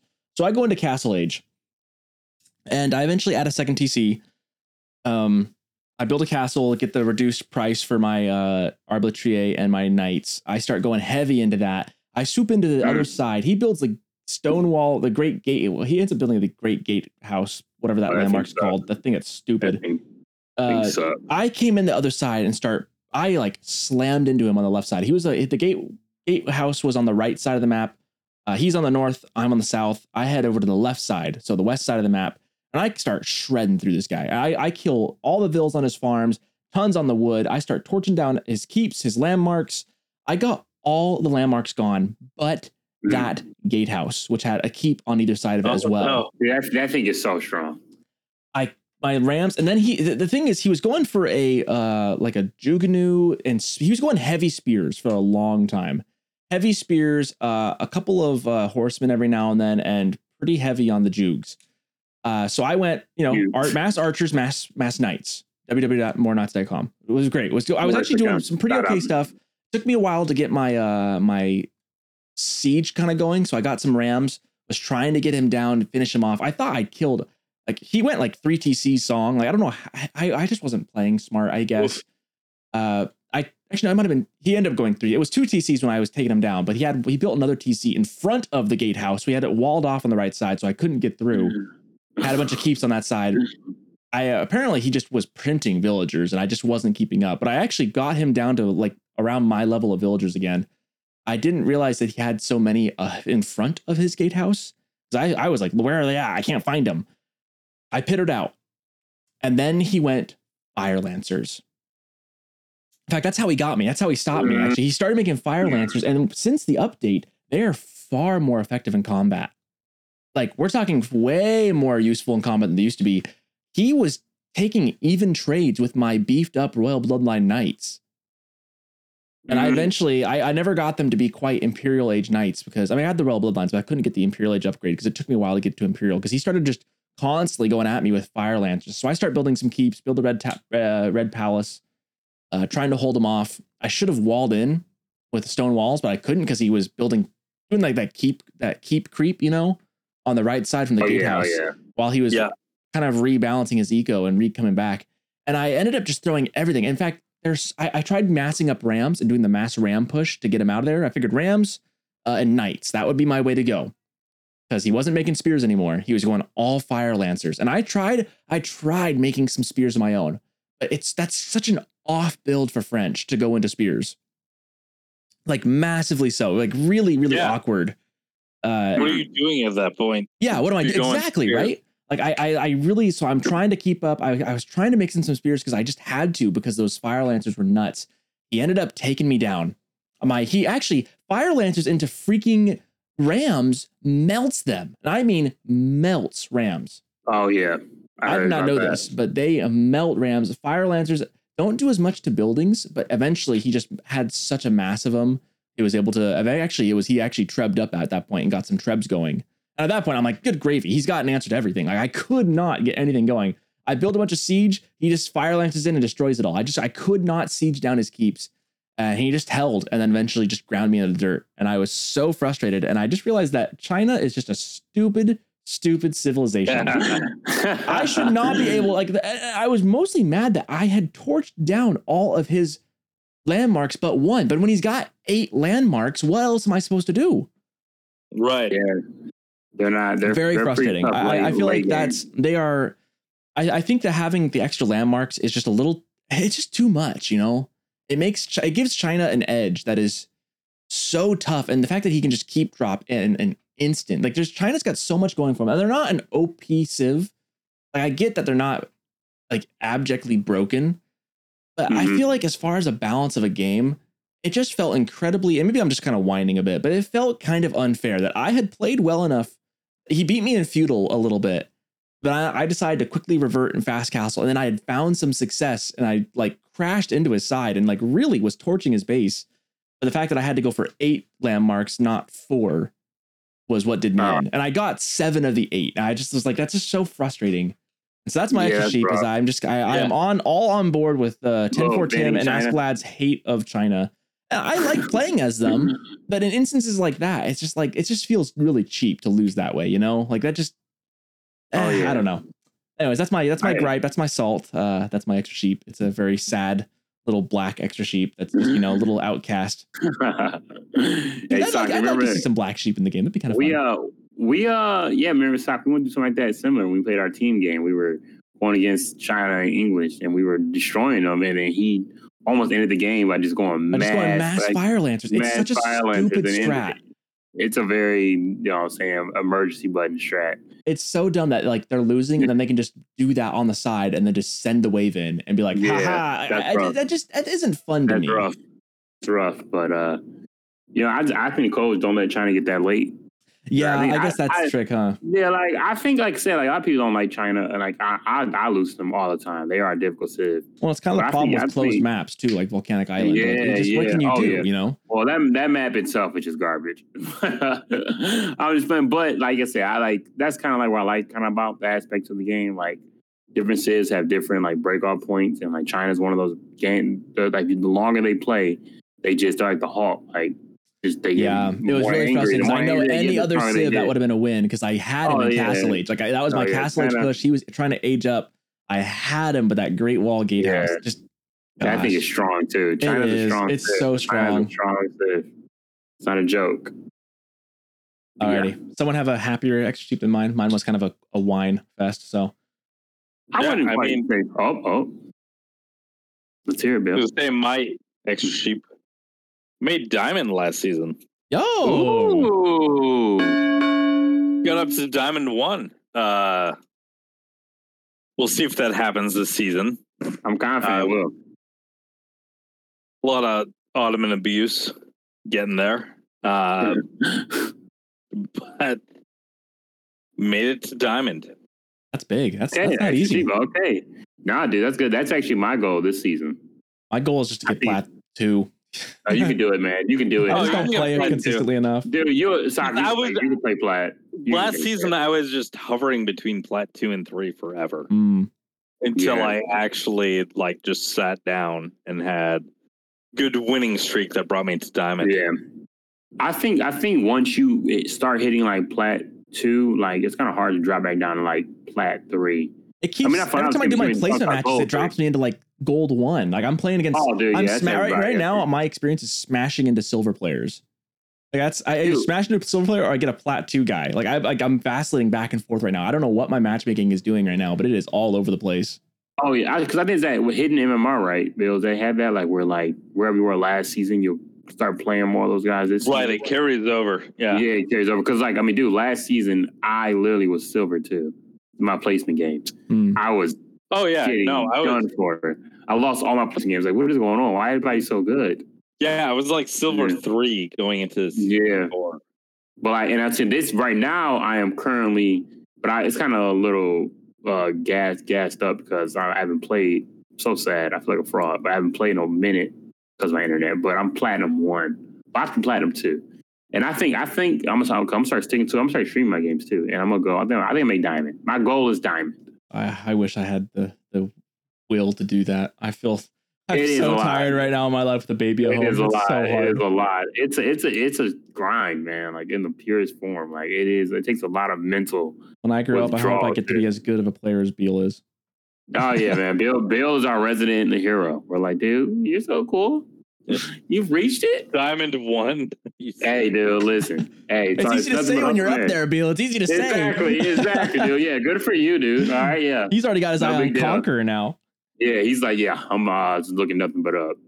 Even though he is a dirty Ottoman. Get back to Diamond. Oh, yeah, you can get back. You can get back. I'm telling you, boys, mark my words. I'm hitting Diamond for the end of the season. Do it. I'm hitting it, boys. Am I the last extra sheet? Yep, I think it's you. Okay, mine's more so like nothing in game because I haven't played in a minute. But one thing I will say is that I do believe that this community can strive better if we just like kind of like not just on a hippie commune, but like kind of like hold hands, kumbaya, because that's a big ask, but I think we gotta realize that we play in an echo chamber. That if you say something, you're going to hear everyone kind of agree with it, and they're going to blow it out of proportion. Like, for example, this season has been played a lot with drop games. Like a lot of people hearing about people dropping games, and they go to these forums. And also, I think my last show was just get off the forums. But they go to these forums and they complain about what they're going through, and it makes it seem like everyone's going through it. And like how I look at it, like, for example, they have AOE surveys that go around. And yeah, I'm that guy. I will fill the survey out and I'll just be 100% giving honest feedback to the people that it matters. And I feel like when you get into these, forums, you start saying like, oh yeah, somebody else going through drop games and bad frame rate. And you're gonna hear that one guy like, yeah, actually I am going through that. Yeah, this game's trash. It's like at a certain point, it's like, do you want the game to prosper or do you want it to die? And like, you really want let it die. Sorry, it just reminded me of the Lorax. Oh yeah, I'm about to say like, you said let it die. I'm like, I know. Let it. I was some like, of those guys on there, it feels like they're ready to sing that song though, doesn't it? Exactly. I thought you turned to the drunk Uncle Soccer thing, like, let it die. Who cares anymore? I want Age Empires 5. I want Empire 5. Let this thing die. But yeah, you're right though, man. Like it becomes very confusing to the community. And think about it, like we make jokes all the time on here about like, of course, at the end of the day, it's just a video game, but so obviously we had a whole dedicated podcast going hours talking about it. We want the game to do well, and it's very obvious that it's a very community driven game. And the one thing we will compliment, we joke around about it. Past Age of Empire games, they have a very strong community and they just want the game to get better, and they're not slandering it in public. And they're like, so like we had to like kind of use it as an example. If we want this game to prosper and play and get more updates and faster updates, the developers have to be motivated to do that. And if we're sitting up here just bashing the game, then there's not going to seem like a priority. Obviously there's things behind the scenes, but the point I'm trying to make is that draw your complaints in the right direction. I don't see the point of like just want to have an open discussion about nothing no one in a forum chat can fix. Yeah. Just making the game look like it's in a way worse state than it is. And you got people that don't play the game and just assume most games are obviously still bad. And then boom, you got blockades for the future of this great game. That's a good point. I think there's a fine line between being like giving good feedback to help improve the game and being critical for the sake of being critical. Constructive criticism is really where it should be, instead of just criticism like that, because now you got nothing to back it up. Now you're just talking. It's hot air. But yeah, that's my extra sheet. Sorry, I have nothing gameplay wise because this internet. Oh, I'm so sorry. So sad, but I'll be good tomorrow though. I'm good. I'm up and kicking again. Good. I'm excited to see. Some peeps. Play. Well, I don't know if I'm going to play. I'll probably log in just to get the little banner award for the 4th of July. I doubt I'll play much tomorrow. Maybe I will. Look at that, Bill. He's a Battle Pass player already, dude. Look, I'm logging in just for reward. Gotta get those player numbers up, right? He's already biting it, dude. He's already ready for the Battle Pass. I'm such a pleb, aren't I? Alrighty, guys. Well, we've been going on for my clock says it's been 2 hours and 42 minutes. Obviously, some of that's extra content that we chatted at the beginning. But just a reminder, we do have a Patreon. We do have a Discord. We do have a couple of places you can reach us. I was going to tell you guys, I did look at trying to get some merch for this. It's expensive as heck. It is expensive as heck. It's like $40 a mug, and you got to have like I think. Yeah, it's like nuts. All right, maybe not for the mug. Or actually, it might have been like, especially if you do like a small order of like 6, you have to like buy like 1,000 mugs to make it like worth the price. But I highly doubt I'd be able to sell 1,000 mugs. So maybe we'll look at t-shirts. I'll buy 5. You'll buy 5? I don't have the money for it. Every color scheme, I'll get it. But I do think I'll try and get t-shirts going. I think that will be an easier sell to get some t-shirts going. So be on the lookout for that. Besides that, I got nothing else. Anything else for you guys? No, sir. No, I'm good. All right, well, happy scouting, everyone. Happy 4th of July. Happy Canada Day. Happy summer. We will be back in. We will hopefully have our guest star on next time. He kind of bailed out on us this week. I'm not going to name who was trying to bail out on us, but we had someone we had lined up. Hopefully, we'll have someone for next time instead. So, till then, we will peace out and have a good rest of our days. Have a good one, guys. Au revoir. See ya.